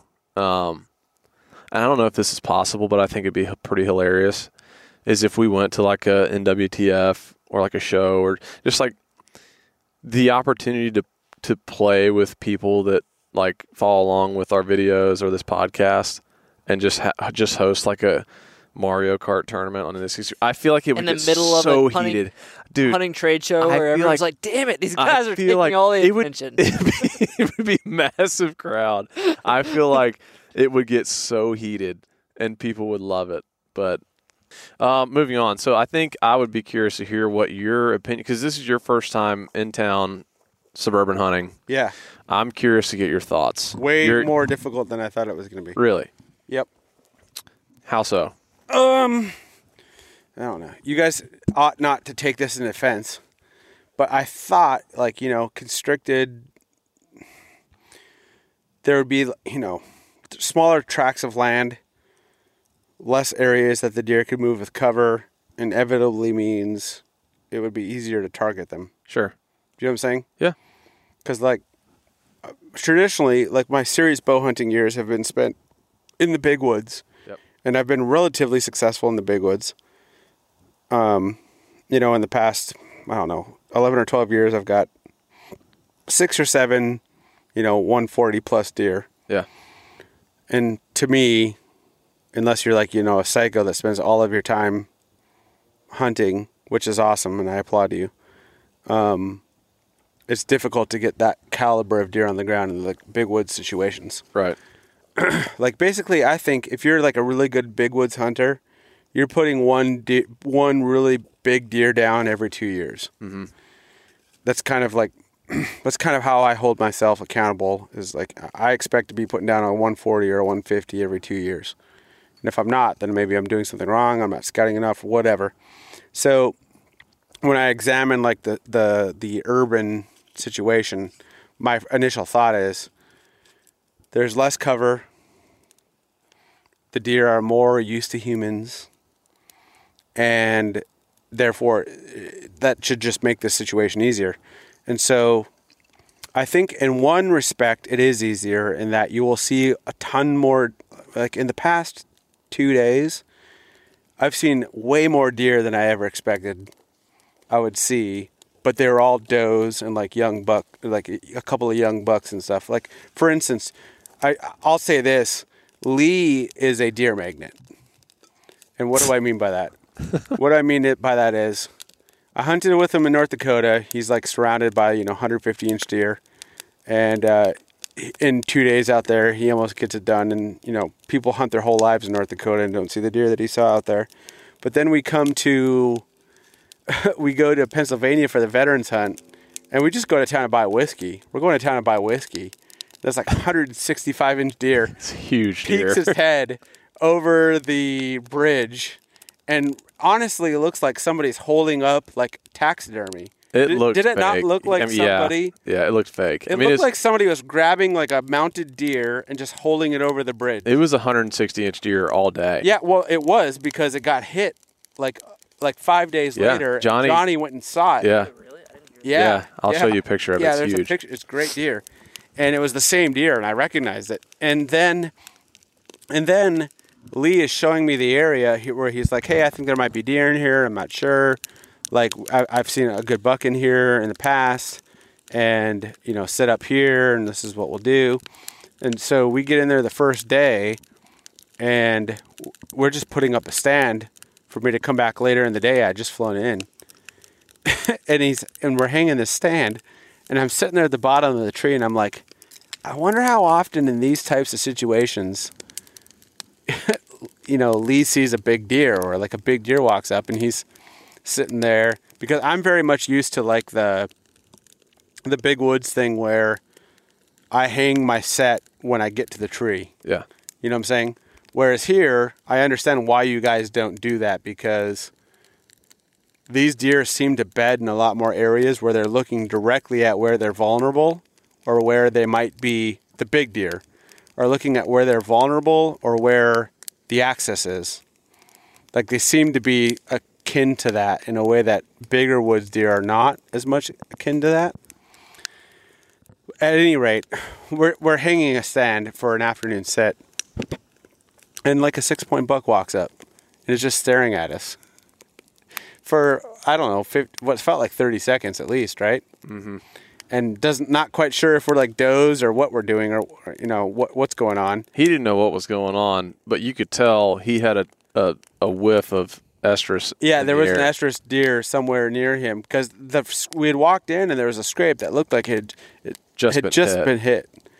And so we're sitting there kind of quiet. Like, I'm up in the tree, Bill's standing at the base, and this deer just comes like running through and staring at us. Like, it was like, whoa, and just like stares at us for a second, and then just like goes back to estrus. Immediately puts his nose to the ground, and just like and keeps working. Nose to running. the ground, took off back towards like trying to find clearly this hot doe in that area. Yeah, and well, one of the reasons I was excited about coming out here is I don't often see on the Spartan 4 job where you have more than maybe 2 or 3 days where it's full range. Mm-hmm. Like, it's very rare where you see like 4 or 5 days of full range movement. And the app was saying that, and I was like, oh man, I hope this thing is right. Like, because I'm going out here for this, and I'm going to be actually seeing it. I'll be in the middle of it. Did me killing a buck and then kind Drew, of help you? Yeah, I was just about to say, and then Drew slays this monster first day of the full on the range. first day of the full range at like 9 a.m. or 9:30 a.m. Yeah, or 8:30, 9 a.m. Yeah, and then Lee is sending me all these pictures of these daylight bucks. And he's like, hey, it's on out here. There's deer moving everywhere. There's deer chasing right now. Yeah, sure. and it's a secondary rut. This morning, when we were driving in to the spot where I was sitting this morning, we saw a small buck chasing across the road, like right in front of us, and got into a yard behind us. And we stopped the truck and looked at him, and he was just nose to the ground, like searching everywhere. And then when I get into the stand this morning, at like 8:30, a buck's chasing a doe, and then all of the doe that I saw were all like on pins and needles. Like, they were like, if a squirrel made a noise, they were all looking like they've been getting molested, like just like bothered and not being left alone. Yeah. And so I guess the biggest thing for me was, in these situations, I feel like you see more deer. This is just my 3 days of hunting here. Like yesterday was it yesterday or the day before? I think I had like something like 13 deer or something that I saw. And at one point I had like 9 deer below me. Mm-hmm. And none of them were like, deer you'd want to shoot or whatever. But then as soon as I got out of there, there's a mature buck walking in, later. And it's like, obviously After he's dark. got my number. The great question is, did he know you were Is there? it a coincidence that he came in after you left? Who knows? Or did he just Because happen to the come morning we hung those stands, I'm on Lee's camera, and we left, and what was it, like 10 or 15 minutes later? An hour later, he came walking through. Oh, was it that long? Was it an hour? 45 minutes. Yeah, and then there's a massive 10-pointer walking through. Experience would tell Lee and I that is not coincidence whatsoever. Yeah. Yeah, and I tend to agree with you. Yep. So my right now, and this could change obviously because I try not to hold anything, nothing is static, everything is dynamic. And so right where I'm at right now, I would say generally if you want to just kill a deer and get meat in the freezer, your odds are probably greater in a place like this. Sure. But I think if you want to kill it like a trophy, your odds might actually be a little less than some places where I've hunted, especially like maybe like the Midwest. It might even be even with something like the Northeast. Like in the Midwest, I feel maybe it's because I grew up there. But if you said, hey, Bill Thompson, you need to kill a deer that's 140 inches or more, or you're going to be executed by the end of the year. Put me in North Dakota right now. So yeah, I would definitely agree with you. Like, because when you're getting into urban areas, like your deer densities are getting higher. There's not enough hunting. There's not enough management that's happening. And when you're targeting a specific animal that's 5.5 or older, those animals, first off, are really hard to find. But second off, their behavior is totally different than a young buck, something like that. And they're just so more finely in tune with their environment. Their behavior that's just in their DNA is that there's a distinct change as they mature, that they become more nocturnal. They become way more cognizant of their movements, what's happening. They're just in tune to survival. Yeah. They're just in tune with their environment because where we're sitting right now, I have maybe, 10 total acres back behind my house. Pretty thick bedding area. And if there's a mature buck living in that area, if I go walk 15 yards back in there and start cutting stuff down or just turning leaves over, that buck knows that something's different. Right. If that buck is on 1,000 acres on public land somewhere, it may not be that in tune with its environment. Maybe it is with like its little core area, like bedroom area, where it spends 90%. But here it's like they have to be that in tune because if not, they're going to get whacked. Right. There's plenty of hunting pressure here. There's plenty of other disturbances, dogs, cars, whatever else that could kill these deer. Well, just like in a couple of days, Lee and I will be driving around, and I think it's another thing and I'm not trying to, wax you guys, but another thing that's really impressive is like Lee's like, oh, there's an illegal camera there, or like we're driving by here, this camera shouldn't be here, or like I think this guy from this house, like the other morning when we went to that place that was kind of like on the like it was like a knob or something. You're like, oh, there's a camera over here, but I don't think that guy actually hunts here. I think he just put the camera here. It's on my property that I have. Yeah, right, exactly. But I honestly just don't feel like even going down that rabbit hole. Like I just don't. I just don't care. But I mean, I'm never gonna take the stance of like this is harder, hunting public's harder, hunting urban's harder, hunting it's all 1,000-acre farms harder over food plots, whether you're using a rifle, bow, crop. Like I literally don't give a rat's ass about how your hunting style is. As long as you're hunting, as long as you're doing it legally, as long as you're doing it ethically, and as long as it means something to you, I do not care about, doing this, doing that. Like, I feel like there's so much criticism about, ooh, this, that. And, like, I think that, if you're a new kid that's getting into hunting, you do something, you have someone jump and you put yourself out there, picture whatever it is, someone jumps all over you, like it kind of takes away, like I don't want to hunt anymore. Like I feel like people are so vulnerable these days that, especially when you have like a younger demographic getting into it, criticism like that of like bashing their style because this kid used a crossbow instead of a compound bow or like whatever it is, like I really don't care. I think the main thing is like that kid's out hunting. It means something to him. He's involved in hunting. He's involved in the community of it. That's the win, not exactly how he took that. Like there's 1,000 different styles of hunting, and I want to celebrate all of them. So whether it's, I do think there are misconceptions about urban because as you've seen, like once you dive into these places, there's so much ground for these deer to cover. I mean, you look at it on a map, but you really don't understand how much ground is in there until you dive into it, and you're like, holy crap, like this finger goes into this block, and I totally see how these deer are moving to this, that, and the other, and these deer, and to your studies of deer collar data, stuff like that, like I would love to somehow do that in an urban environment, because these deer go for miles.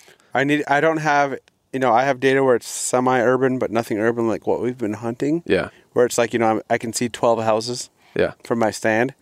I don't have that kind of data. I definitely want to see what that's like. But,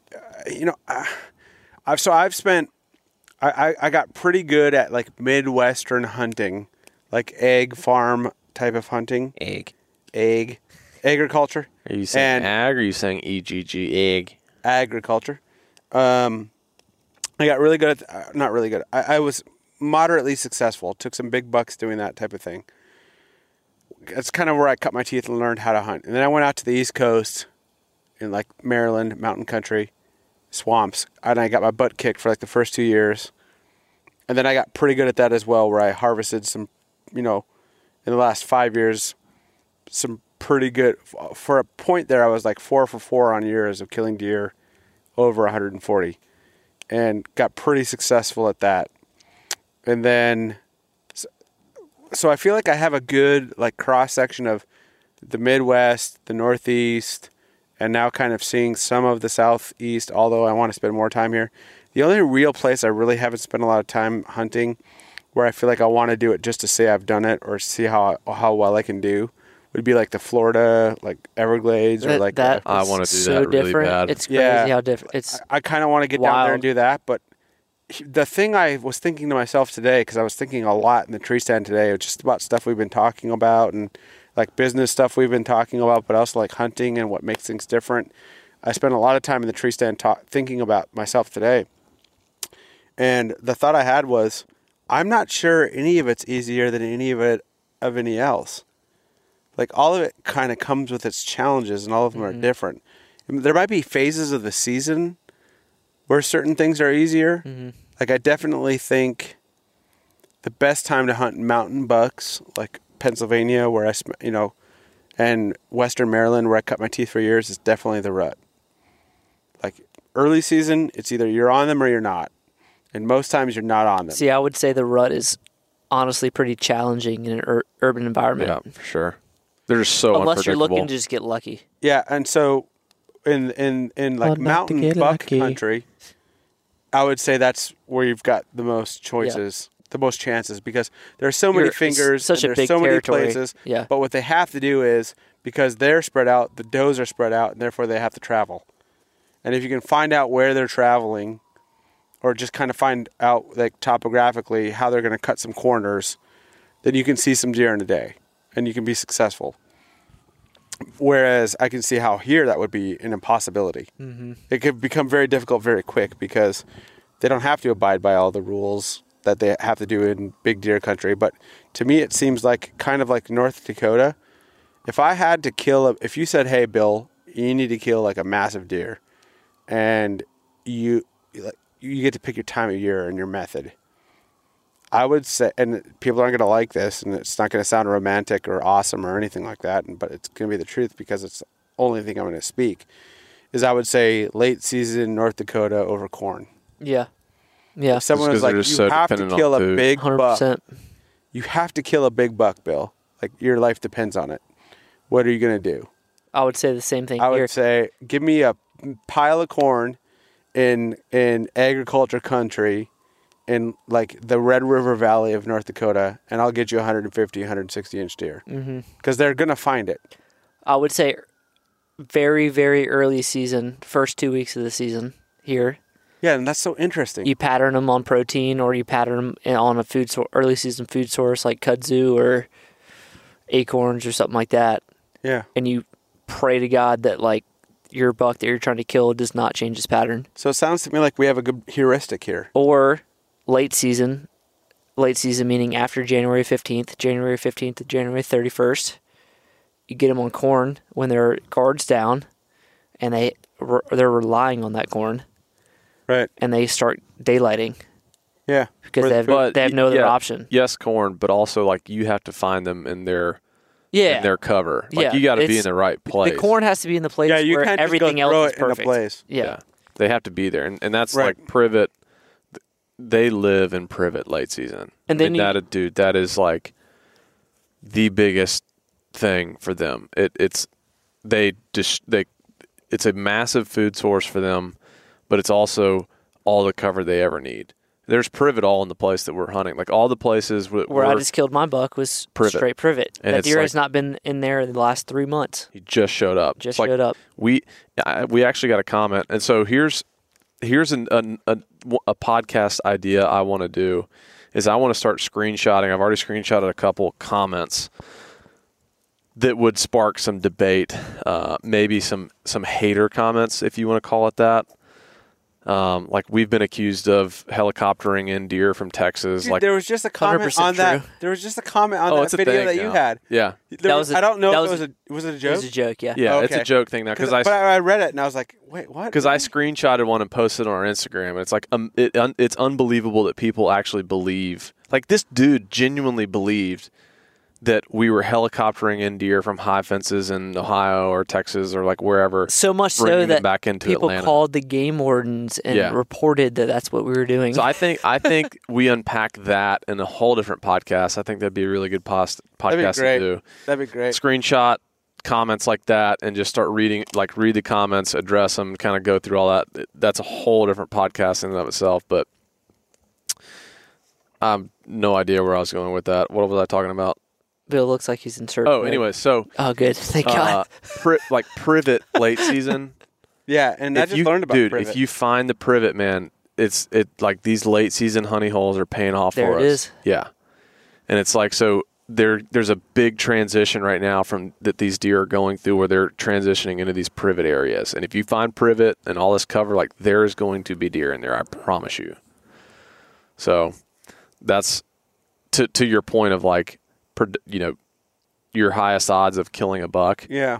The last couple weeks of the season here in privet over feed is one of the best times. Yeah, sure. I mean, knowing what I know now about deer, which I've hunted deer in a bunch of places, I've been moderately successful in a couple.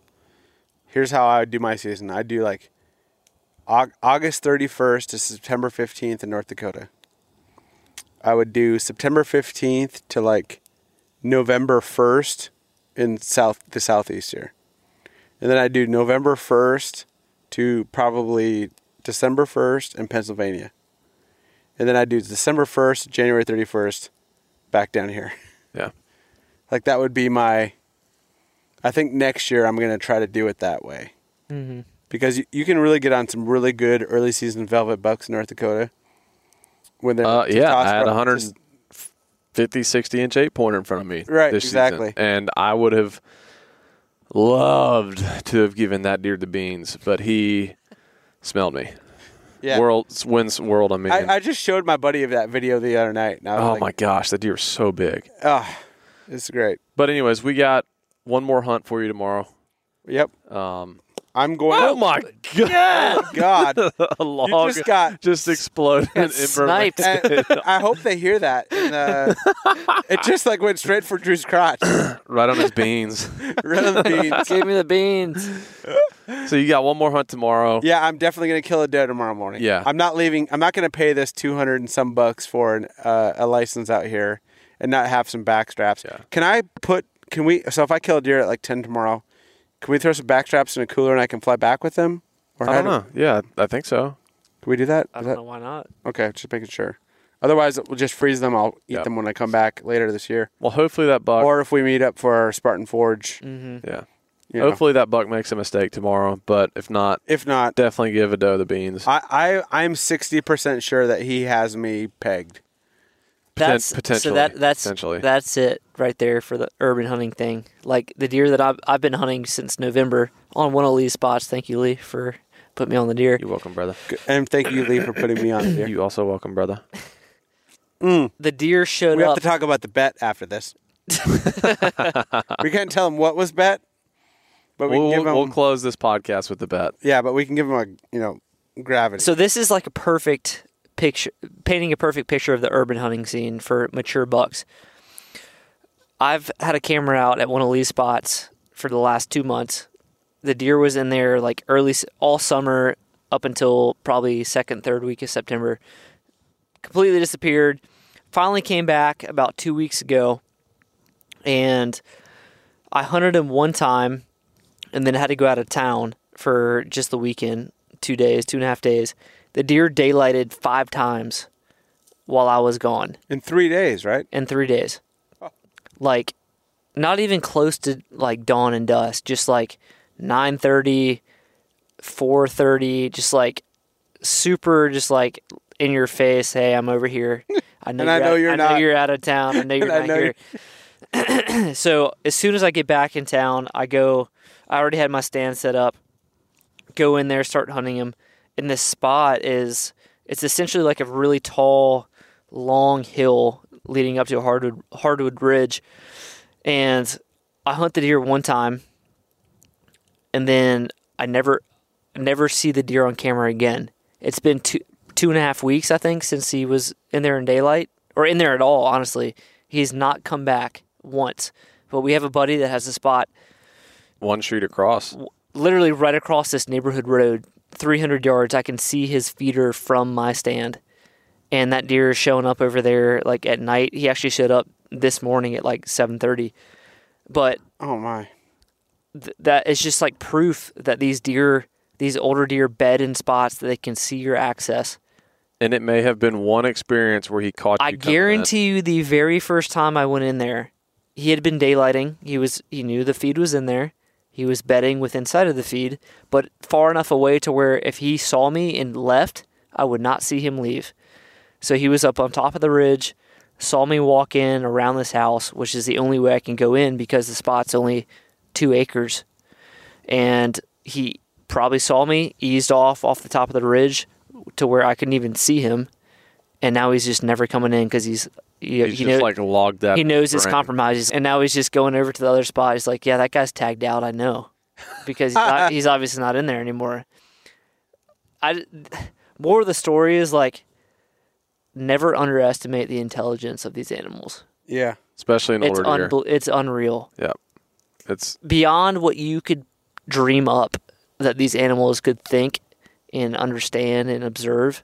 And that's where so much of my respect comes from for them. Like, if it was easy, it would just be another thing. And like everyone would do it. The emotion wouldn't be there. It just would be like, but it's that challenge of like, your opponent is a worthy adversary. And once it happens, like my reactions when I kill a deer, like I look like an idiot a lot of the time. And it's just because my emotions pour out in that just moment after it happens, because there's so much that's been poured into that to have it happen. Like, it all comes out. And if it were not a challenge, if it were just like easy, it wouldn't be that way. Like, I mean, none of us would have that burning passion to hunt this way if it was easy. Like, it just would get boring at some point where I just don't care anymore. But it's always a challenge, and it's that challenge that's so addicting of like figuring that animal out, outsmarting him, beating him, that is just like that driving force, that addiction behind all of it. And that's, to me, like my burning passion about it is like figuring out each animal, because they're all unique, they're all individual, they're all very different. They've come from different environments, they've had different life experiences, and like finding out what he's doing, how to approach it and be successful at it, hopefully, is like the addiction personally that I have, and I know that we have, for like chasing these animals in this environment. And I know that if I was born in North Dakota, my passion would be the exact same as it would be out there. I'd be chasing deer in that environment out there, but we happened to be born here, and so we were kind of maximizing the cards we were dealt. So, yeah, I think that I don't even know how long we're into this. We got into deer, though. Hour 54. We're so happy that we did go into deer at some point. Let's get into the app. Yeah, I mean, I I think that we close touching base on the app because you are what I would refer to, and I think many people are starting to refer to you as like the Elon Musk of deer. I think it's a very fair metaphor or analogy. Yeah, I like to think that I'm Elon Musking deer. He's become like, it's a verb. But this was our first year trying out your app, and I think something that's really important to Drew and I is that we have never jumped into bed with like a sponsor or a company to work with, a partnership that was not fully vetted by us. Like we would never have a partnership with a company that was not natural for us, that didn't make sense, that was not something we fully believed in, that we were like, we've never chased dollars from sponsors. It's like, hey, this is who we want to work with. Let's try and make that work because this is what we believe in. We're not going to fake, oh, this is the best trail camera out there because they're paying us the best dollar amount. In fact, there was a trail camera company this past summer that threw a very significant amount of dollars at us, but we didn't like their trail cameras, and so we didn't take the deal, and we are still trail camera sponsorless right now, and we're using all these trail cameras to be like, figure out exactly which one we want to use. My point in saying that is that like we getting involved with you, like we put your app to the test this year hard. And I'm not saying this as like I'm just trying to,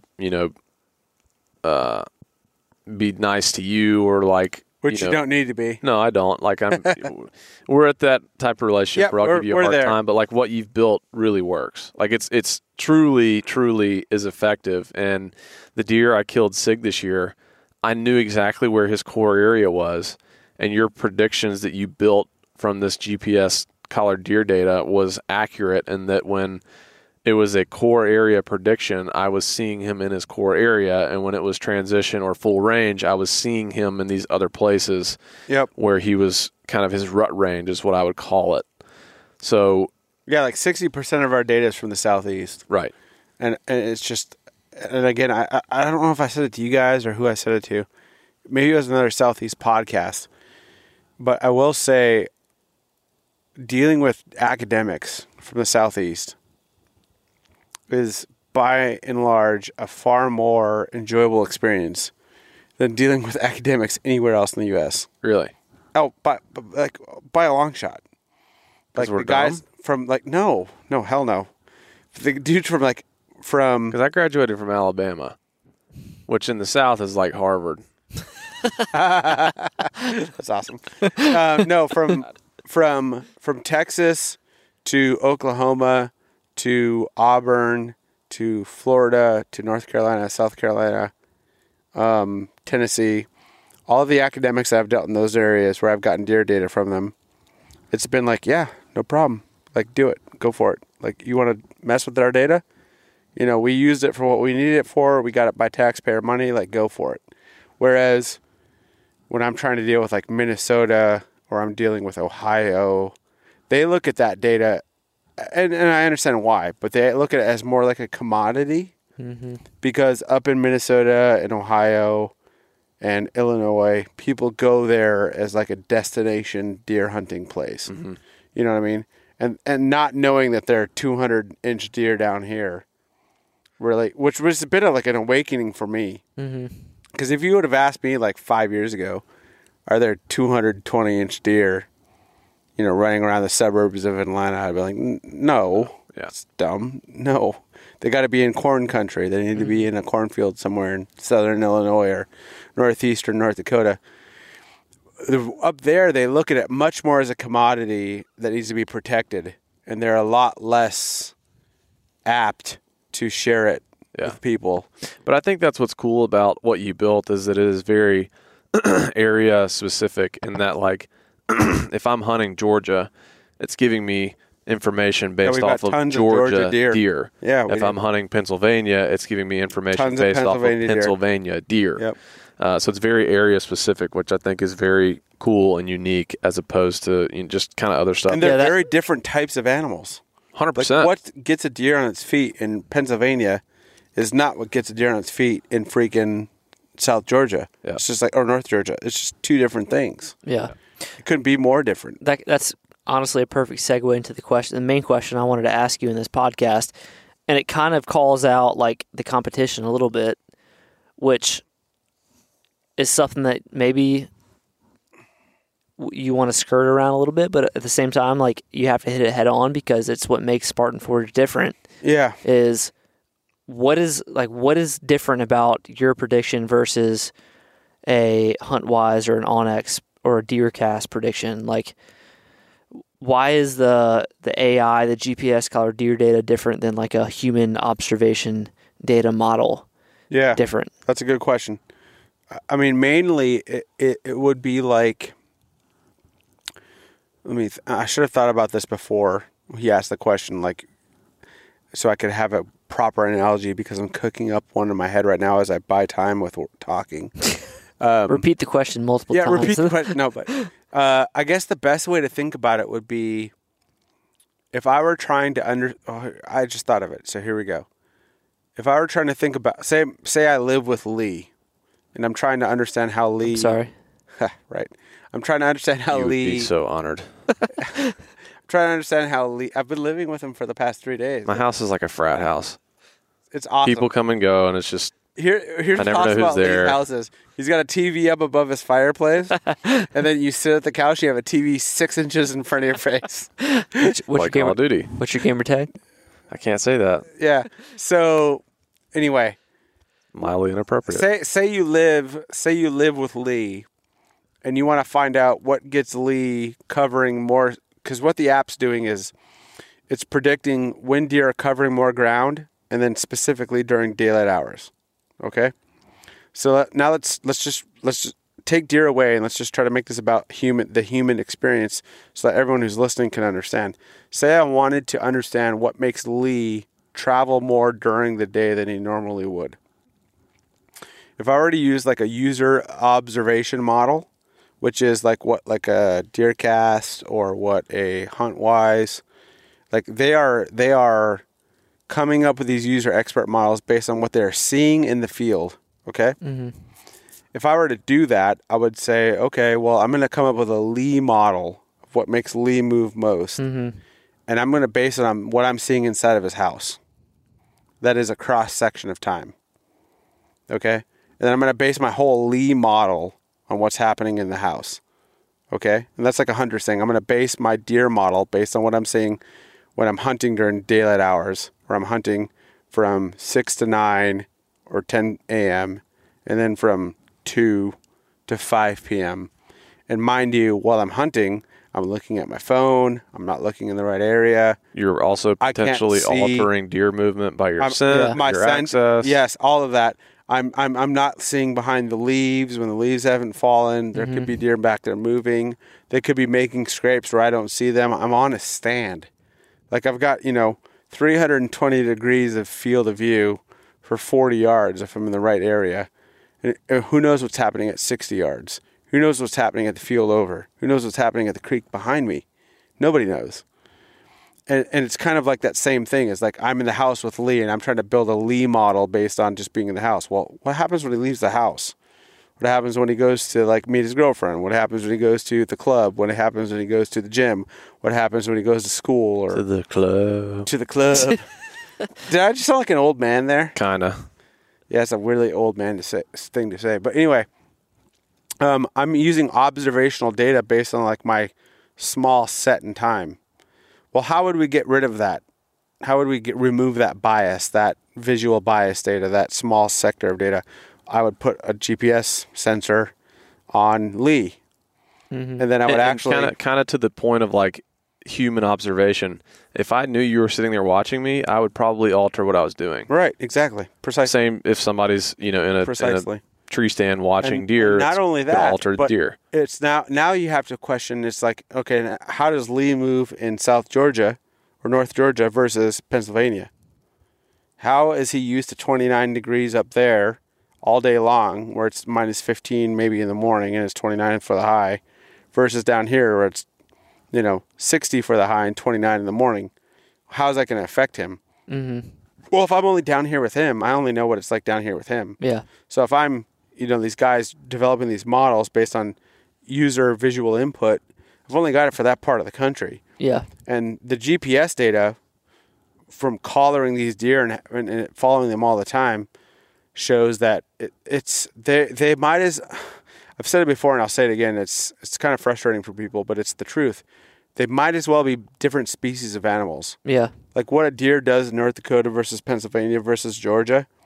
If you were to just measure what they do in relation to the temperature and the moon phase and the time of year and proximity to the rut and Totally cloud different. cover, it's not even close to the same. So what you're saying is, if I had a bunch of farms in Iowa and Ohio and Illinois, and I made these inferences on these deer based on certain weather conditions, and tried to apply them across the entire country. Yeah, it would be like saying, I want to understand the rhinoceros.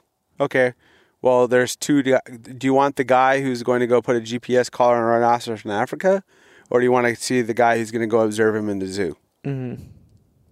Who are you going to learn more from? Yeah.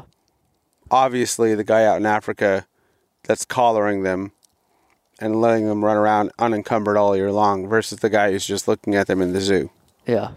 And it's just, the thing about the zoo is it doesn't translate. The pressure is different. It's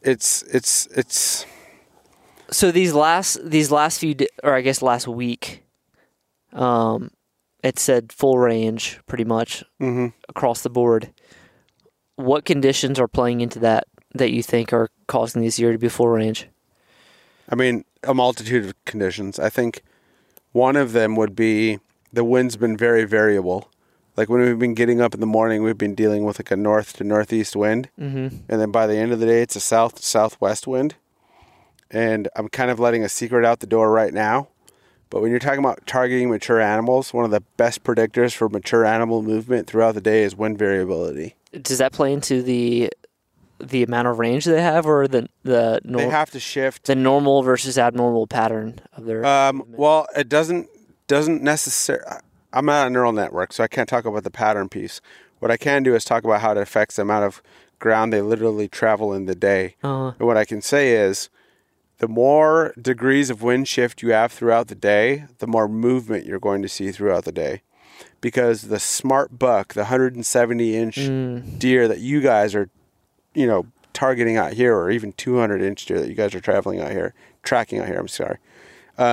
Are using that wind to their advantage. They're moving with the wind. That wind moves from an east to a southeast, or from a southeast to a northwest, they are not going to stay. Yeah.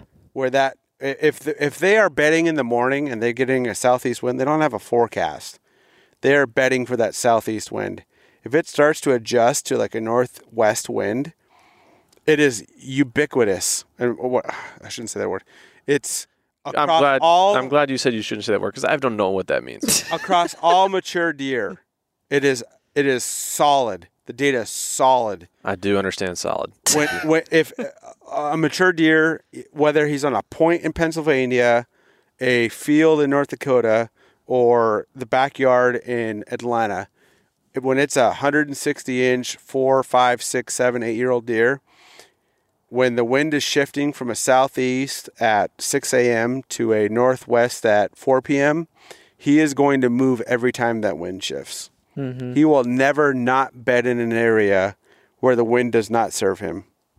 They're working. Yeah. So they're putting themselves in a better position based on the wind to observe. And so when you have these weather prediction systems like these other ones that we talked about, they'll be like, oh, pressure's rising and temperature's dropping. There's going to be movement.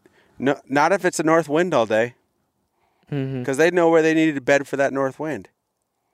And unless there's a hot doe that comes by them that drags them along or makes them move because there's a doe, they have zero reason to move during that north wind when it's cold, because they've already been aggregating the fat all year long. It's not until like the 4th, 5th, or 6th day of that unseasonably cold weather that they will start moving and feeding during daylight hours, because they have been aggregating and consuming enough fat stores to keep them across the board with GPS data on collared deer. The first 2 or 3 days of like extremely cold weather is spent on the belly. They will try to wait it out because they've been gathering fat all year long. So like if it's out here in like Georgia, and I see this throughout the Southeast, when it's like high 60, low 40, high 60, low 40, high 60, low 40, and then you get a day where it's like high 38, low 21, zero movement for bucks on that first day. Almost nothing for mature bucks. Because all they'll do is say, this isn't normal. I don't like this. I'm not used to this. Yeah. I've got fat. I'm going to wait a day. Yeah. And then 9 times out of 10, the next day, it's back to 60 and 40 or whatever it was. Mm-hmm. So for them, that's chaos, and they don't want to deal with it. They'd just rather wait it out on their stomach. But then when you start getting into the 3rd, 4th day of that cold front, then you'll see just like a freaking tick of movement. Because now it's like, oh, I'm getting short on Which fat. is kind of what we're dealing with now, because it's been warm. Right. And now this whole week has been colder. There's been a hard shift of that. Yeah. Where it's consistent cold days in a row. I mean, we're sitting around a campfire right now. It's got to be 40 degrees. I'm in Crocs. I'm cold in shorts. But I don't know. Seeing that data, you having access to that data, like, and it goes back to the conversation we had earlier, like being a sponge. I'm picking up things you're talking about now. I'm learning from what you're talking about because you have dug into this data. Yeah. And I'm trying to soak it up. Yeah. And what you've created with the app basically hands that information over on a platter. Yeah, and when I see that in the data, people will be like, I've had messages where it's like, I don't get it. Tomorrow it's going to be the coldest day of the year, and the pressure is going to be the highest it's been all year, and your movement is saying core area. And I'll be like, okay, so did you hunt that day, and what did you see? And he's like, I saw nothing. Mm-hmm. And I'm like, precisely. Yeah. And here's why. Because that buck is just saying, this is all weird and new, and my hope is I've aggregated enough fat that I can just sit this day out and wait for the next day. Yeah. And why wouldn't you? If you're a mature old buck, right, and you're like, wow, every time the temperature goes down, the pressure goes up, I see hunters everywhere. Yeah. Yeah. What about... But when it drives those does into heat... Well, doe being in heat is a totally different story. Different ballgame. Yeah, totally different. Yep. What absolutely. about low clouds, storms moving in? Yeah, clouds have a lot to do with the moon and variability and visibility at night. That's where I see clouds really get because one of the main factors that Lee and I play into is low clouds. A day that is cooler than normal. Rain. When a front has come through, it's been rainy. Clouds are still low. Rain does it. But like not so much rain that it's like you get soaked when you go out, but just a little bit to where it's like it's miserable, but you're not getting soaked. I killed Sig. That's why I love talking to guys like you and like Johnny Stewart or Bo, is because you guys will say shit like that, and I'll be like, precisely, because, and I've said this before, and people, if you like, I was on the Southern Outdoorsman, I think it's called, podcast. And I said the same thing. If I lived in the Southeast and I was getting a light rain, you better be in the damn woods all day damn long. You just nailed it on the head. You better. They are freaking moving all the time. And I actually think it has, like, I trained dogs growing up. Well, not trained. I worked with dogs growing up on for like pheasants and shed antler hunting. And then I trained my own dog when I was how to shoot in Maryland. How to shoot. Another inside joke. On shed antler hunting, and he's been in place. We go to Green Ridge State Forest, and he'll find 15 antlers in the afternoon. He's just a psycho when it comes to shed antler hunting. He does his best work in light rain. When there's like a light tint, like a from a mist to like a light pour. Mm-hmm. Like, it's not pouring. It's just. Why do you think that is? Like perfect football weather. I think so. I actually talked to Garrett Prawl about this, the DIY sportsman, and he had found some studies or had read something where, like blood trackers, I believe it was Garrett, but it was blood tracker dogs that worked for like the FBI and other places had found the same thing, that their dogs could track better in like a light rain. And what they thought it was, like the humidity in the air. Well, yeah, it was the moisture in the air held the smell, and it stayed longer. And so they feel safer because they can smell better, so they're moving more. Yeah, and they're picking up more, and it's preserving the scent. Yeah. Because it's kind of like in the air, and it's not going anywhere. Whereas if you just get like either it's dry, right? When it's super dry, the scent's not staying there for very long. Mm-hmm. It's just evaporating. It's going away. Or when it's super wet, it's getting washed away. Yeah. But when it's like that in It's between, just hanging in it's the just air. hanging there. Exactly. And I saw that precisely with my short-haired pointer when I would wait for like my favorite days to go shed antler hunting with him would be when there's like a light mist or a rain or something like that, and he would just go nuts. Man, if it's raining here and then it's a break in the rain, you better get your ass in the tree. I mean, Yeah. it was just like 2 days ago with me. Yeah. That deer showed up. I put the camera out. Deer showed up the next morning. A front came through. Rain all day. Temperature dropped. And I was like, it was supposed to be a nasty storm until like 6 o'clock. But the storm moved out by like 3:30. And I was like, I got to get in. So I drove over there, got stuck in traffic. Got there at like 3:45. Walked around the side of the house. And as I was walking in, I saw the buck coming down the trail. Like I was literally 30 yards from the blind. Buck starts walking down the trail in this like light mist rain, and I have to stop and just watch this buck feed in front of the blind for about 3 minutes and just keep going. And it's like those kind of days. Torture. Any other day where it's like good, like bluebird skies, like that deer's not moving until right before dark. But a Right. day like that, where as soon as that front moves through, the winds stop. They're getting on their feet and they're moving. I think they also want to advertise their dominance by hitting scrapes too after they get washed Freshen out. them up. Mm-hmm. Freshen them out and be Yeah. like, oh, I can hit this one first. Yeah, Yeah. I agree with Because that. I also Sure. see that for sure in the southeast, is that there'll be areas where these academics are tracking where these perennial or like these community scrapes are. They're getting worked every year. Bucks will try to hit those things quick after So like a harsh that's rain. probably a really big tip right there is hunt a scrape. You know where a dominant scrape line is. Hunt that scrape line right after rain. Or if you know where a big community scrape is, like those car hood scrapes, hit those right after a rain. Yep. Because it's just like they know all of the deer are around there. I'm assuming. I don't know this because the deer don't respond to the questionnaires. So I'm not. They don't? I don't know. They don't. So, but I assume that it's like, oh, I can go get my scent there, and if Betsy and Wilma get by there, they're gonna smell me right away and then come find me, or they know where I'm bedded or whatever. Like they're trying to get there to advertise first. They're trying to be first to market. You know what's interesting? You mentioning the deer filling out a survey or whatever. They actually, we did it. Drew and I did a video early this summer on canine. We had a police officer that had a trained canine, and he came out and helped us do our best with a scent control video. And he told us that the police force actually tried to train deer to smell like drugs, bombs, that kind awesome. of paraphernalia. I was blown away. I was like, they, for real, tried to train a freaking deer That's awesome. to walk around and be like alert to a bomb or whatever. That's awesome. Though. So I thought that was pretty wild. But I think that we're probably getting down to it here, boys. I feel like that was a lot of.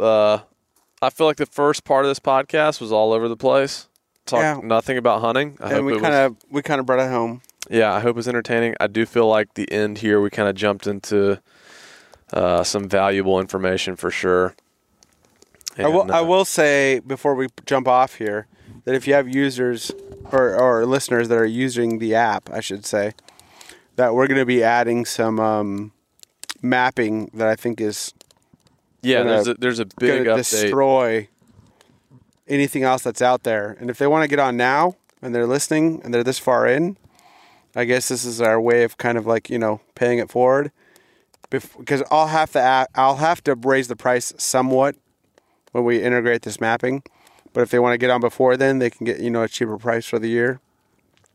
But this stuff, this mapping is going to blow everybody away. It's That's what's cool is like this is just the beginning. Like dude. you're continuing to evolve this thing, and we're 6 or 7 months in, and like people will message and be like, "Oh, well, you don't have this thing that Onyx has," and it's like, yeah, Onyx has been around for 10 years. I'm gonna have everything that Onyx has by next summer. Yeah, and that's what I think is cool. Is that like what you're capable of is, without a doubt, this is going to be the next level. Kind of already is the next level of, mapping / predictability apps that are helping hunters hopefully become more successful. And just minimize the amount of time they have to spend away from mama. Yeah. Or if it's mama hunting away from papa or the kids or whoever. Right. So anything that we can do to help is, important. And get more people hunting. 100%. Because, I was just reading on your guys' YouTube comments the other night, like someone did something like, you guys don't want more people hunting. It's like, we all want more people hunting. That's the only way this culture survives. We can't dive into that. That's for the next podcast. Oh, well, I won't be on that one, so I'm going to talk about it right now. You might be. All I'm saying is, people always ask me, like, why am I doing this or what am I doing? And it's like, I'm having a hell of a time getting my son into hunting right now. Mm-hmm. Like, it's all I do is hunt. It's all I think about. He comes in the morning, he brings me a coffee in the morning. I'm sitting at the computer, I'm coding, or I'm talking to someone, or I'm evaluating stuff with you guys and coming up with the next new idea. And he's watching me do this, and I'm like, hey, let's go out and, kill a doe tonight. He's like, I'm not doing that. But he'll be all over TikTok or, which I've outlawed for him now. Or he'll be, trying to do sports. Sports is that's fine, whatever. But I can't get him into hunting. And it's like, if we are not getting people interested and not recognizing that the smartphone is the next space for the interaction of messaging and information sharing, and that this is where we need to pull the next generation into to get them interested in hunting, we're just going to miss it all. And we're going to have people who aren't voting for hunting. They're not voting for public lands. And they're not tolerant of people to come and hunt on their properties. So it's going to be more impossible for you guys to get access. It's going to be more impossible for people like Bo or Johnny to get access up in northeastern Pennsylvania, or to have public lands that aren't going to be sold out by the government. And then we're all going to be screwed. Yeah. And the deer suffer because they overfeed, they get overpopulated, and they lose funding. Yeah, and so we need as many people hunting and as interested and donating and participating as possible. And anyone who thinks the other, it's denial. Mm-hmm. Like when I see, and I'm not. I know you guys would never do it in a million years because you're very understanding of the demographic of people who are watching what you're doing. But when I read those hater comments where people are shitting on what you guys are doing or saying you guys don't want more people or whatever, it's like if they could spend 2 months watching how many people you guys are trying to get interested, bringing other people out, putting them in your spots, sharing your guys' love for the outdoors. And it's obvious from my perspective that you guys are trying to get more people involved. And those people are just, it's far easier to cut someone down who's doing something that you wish you could do instead of going out there and actually doing it. Mm. And I hope if those people are listening, they just decide to go out there and knock on some doors and try to hunt some, some urban land or agriculture land or egg land or whatever. Egg. And that they just go out there and put themselves on the line and they try to do something. And then, it could be that, uncle down the road or this old grandmother or someone who's got some land, maybe, 20 acres, and they let you get on it. And there's been a deer back there who's been, living high on the hog. Mm-hmm. And he's 7, 8 years old. And maybe it's his time. And hopefully you guys inspire them to go out there and do these things. Very well said. Very well said, Bill. Instead of but I would crapping on what you guys are doing. Well, to bring this full circle, very well said. But to bring this full circle, how in the world could you trust a guy to correctly pronunciate the word niche when he pronounces ag like egg? I don't know. That's all I have to say about that. I just think that I also say bad I also source. say Could you get me a grocery bag? Big. Instead of a grocery bag, So anyways, which sounds weird to me. I want to. referring to your pronunciation skills, I don't think you were a good reference for that. Probably not. I want to touch on what's next with the app and kind of the features that are coming down the road. I don't know how many things you want to give away because A, competition might try to knock it off. B, Yeah, I mean, I'm pretty we don't want people confident that the competition won't knock it off because I've talked to their developers. yeah. But they might let me try to let me fake just say it. this. They might try to fake it. You have the deer prediction stuff. Yep. It's incredible. We've built some of the mapping portions of the app. It's awesome. But some of the better. things that we're talking about and the ideas Yeah. that you have that are more they're more than ideas. They're getting coded as we speak. Yep. Are by themselves each game changers. Yeah, I think so. So we have right now we have about 20. I think the number is 23% of the U.S. we have right now that are in extremely high definition, and most of it's focused around cities. Mm-hmm. And we've tasked this company to go out and get stuff that's more urban, more Rural. focused, and public hunting spots and those types of things. The Allegheny State Forest, we're going to be flying over this summer, where they're going to be getting Flying with airplanes and not with satellites. airplanes and not satellites, exactly, and getting really high resolution imagery. To where you can literally measure the spread on a buck if it's out in the field. Yes, or you can measure how tall a tree is, or you can. And then the other thing we're doing too is, in about 3 weeks, you're going to be able to highlight a spot on the ground, like where we're sitting right now, and you're going to be able to see it from the north, from the east, from the south, and the west. So you'll be able to switch the map, and you'll be able to look at it from different angles.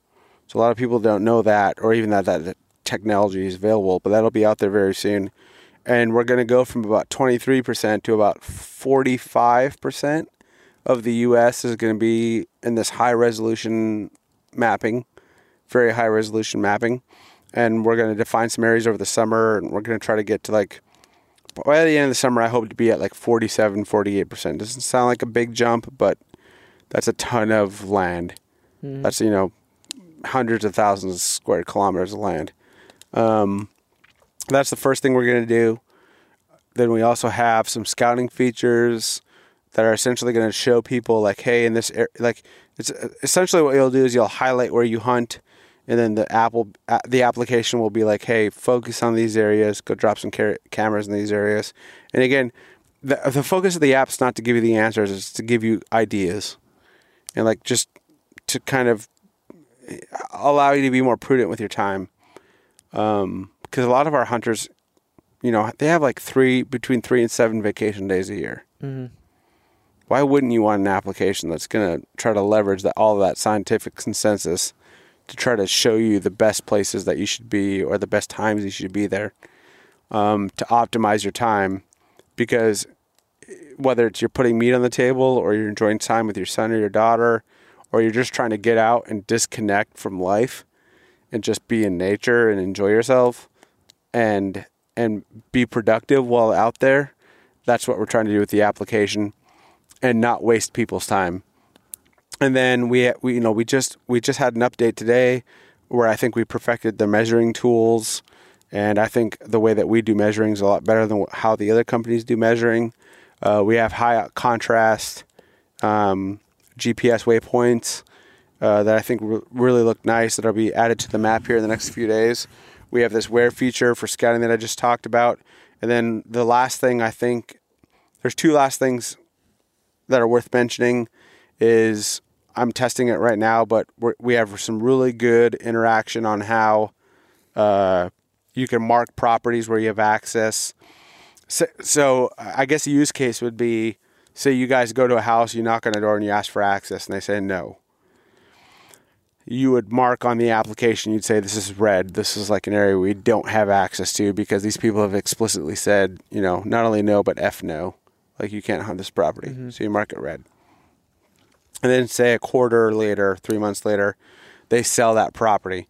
You will then get a notification, and that property will turn purple and say you need to go back there and ask for that access again. Mm-hmm. Because someone else is there now. Someone else owns that property. But then it also allows you to track all the properties where you've sought access, because if people take you guys seriously and what you're doing seriously, you're knocking on doors, 1, 2, or 3 times. Yeah. Like, you're not just the first time. You might have to build a relationship with someone or go back a couple of times or, demand a no instead of just like, well, let's just wait and see or blah, blah, blah, blah. And so when you can track that in an application, that's very important. So that'll be out there in the next couple of weeks. And then the last thing that we'll add over the spring is for the people the psychos. This is for the psychos. And I say that with love because I am a psycho. We will allow users to order their own back catalog imagery from a time and place where we couldn't order all of it, but it's available. So they can go back and be like, oh, I really want this March 1st imagery where all the leaves are off the trees from this area in Pennsylvania where I can never get imagery like that. They'll be able to order that and host it on their own map. But then also if they go get a crop drone, they can ingest and display their own imagery on that map.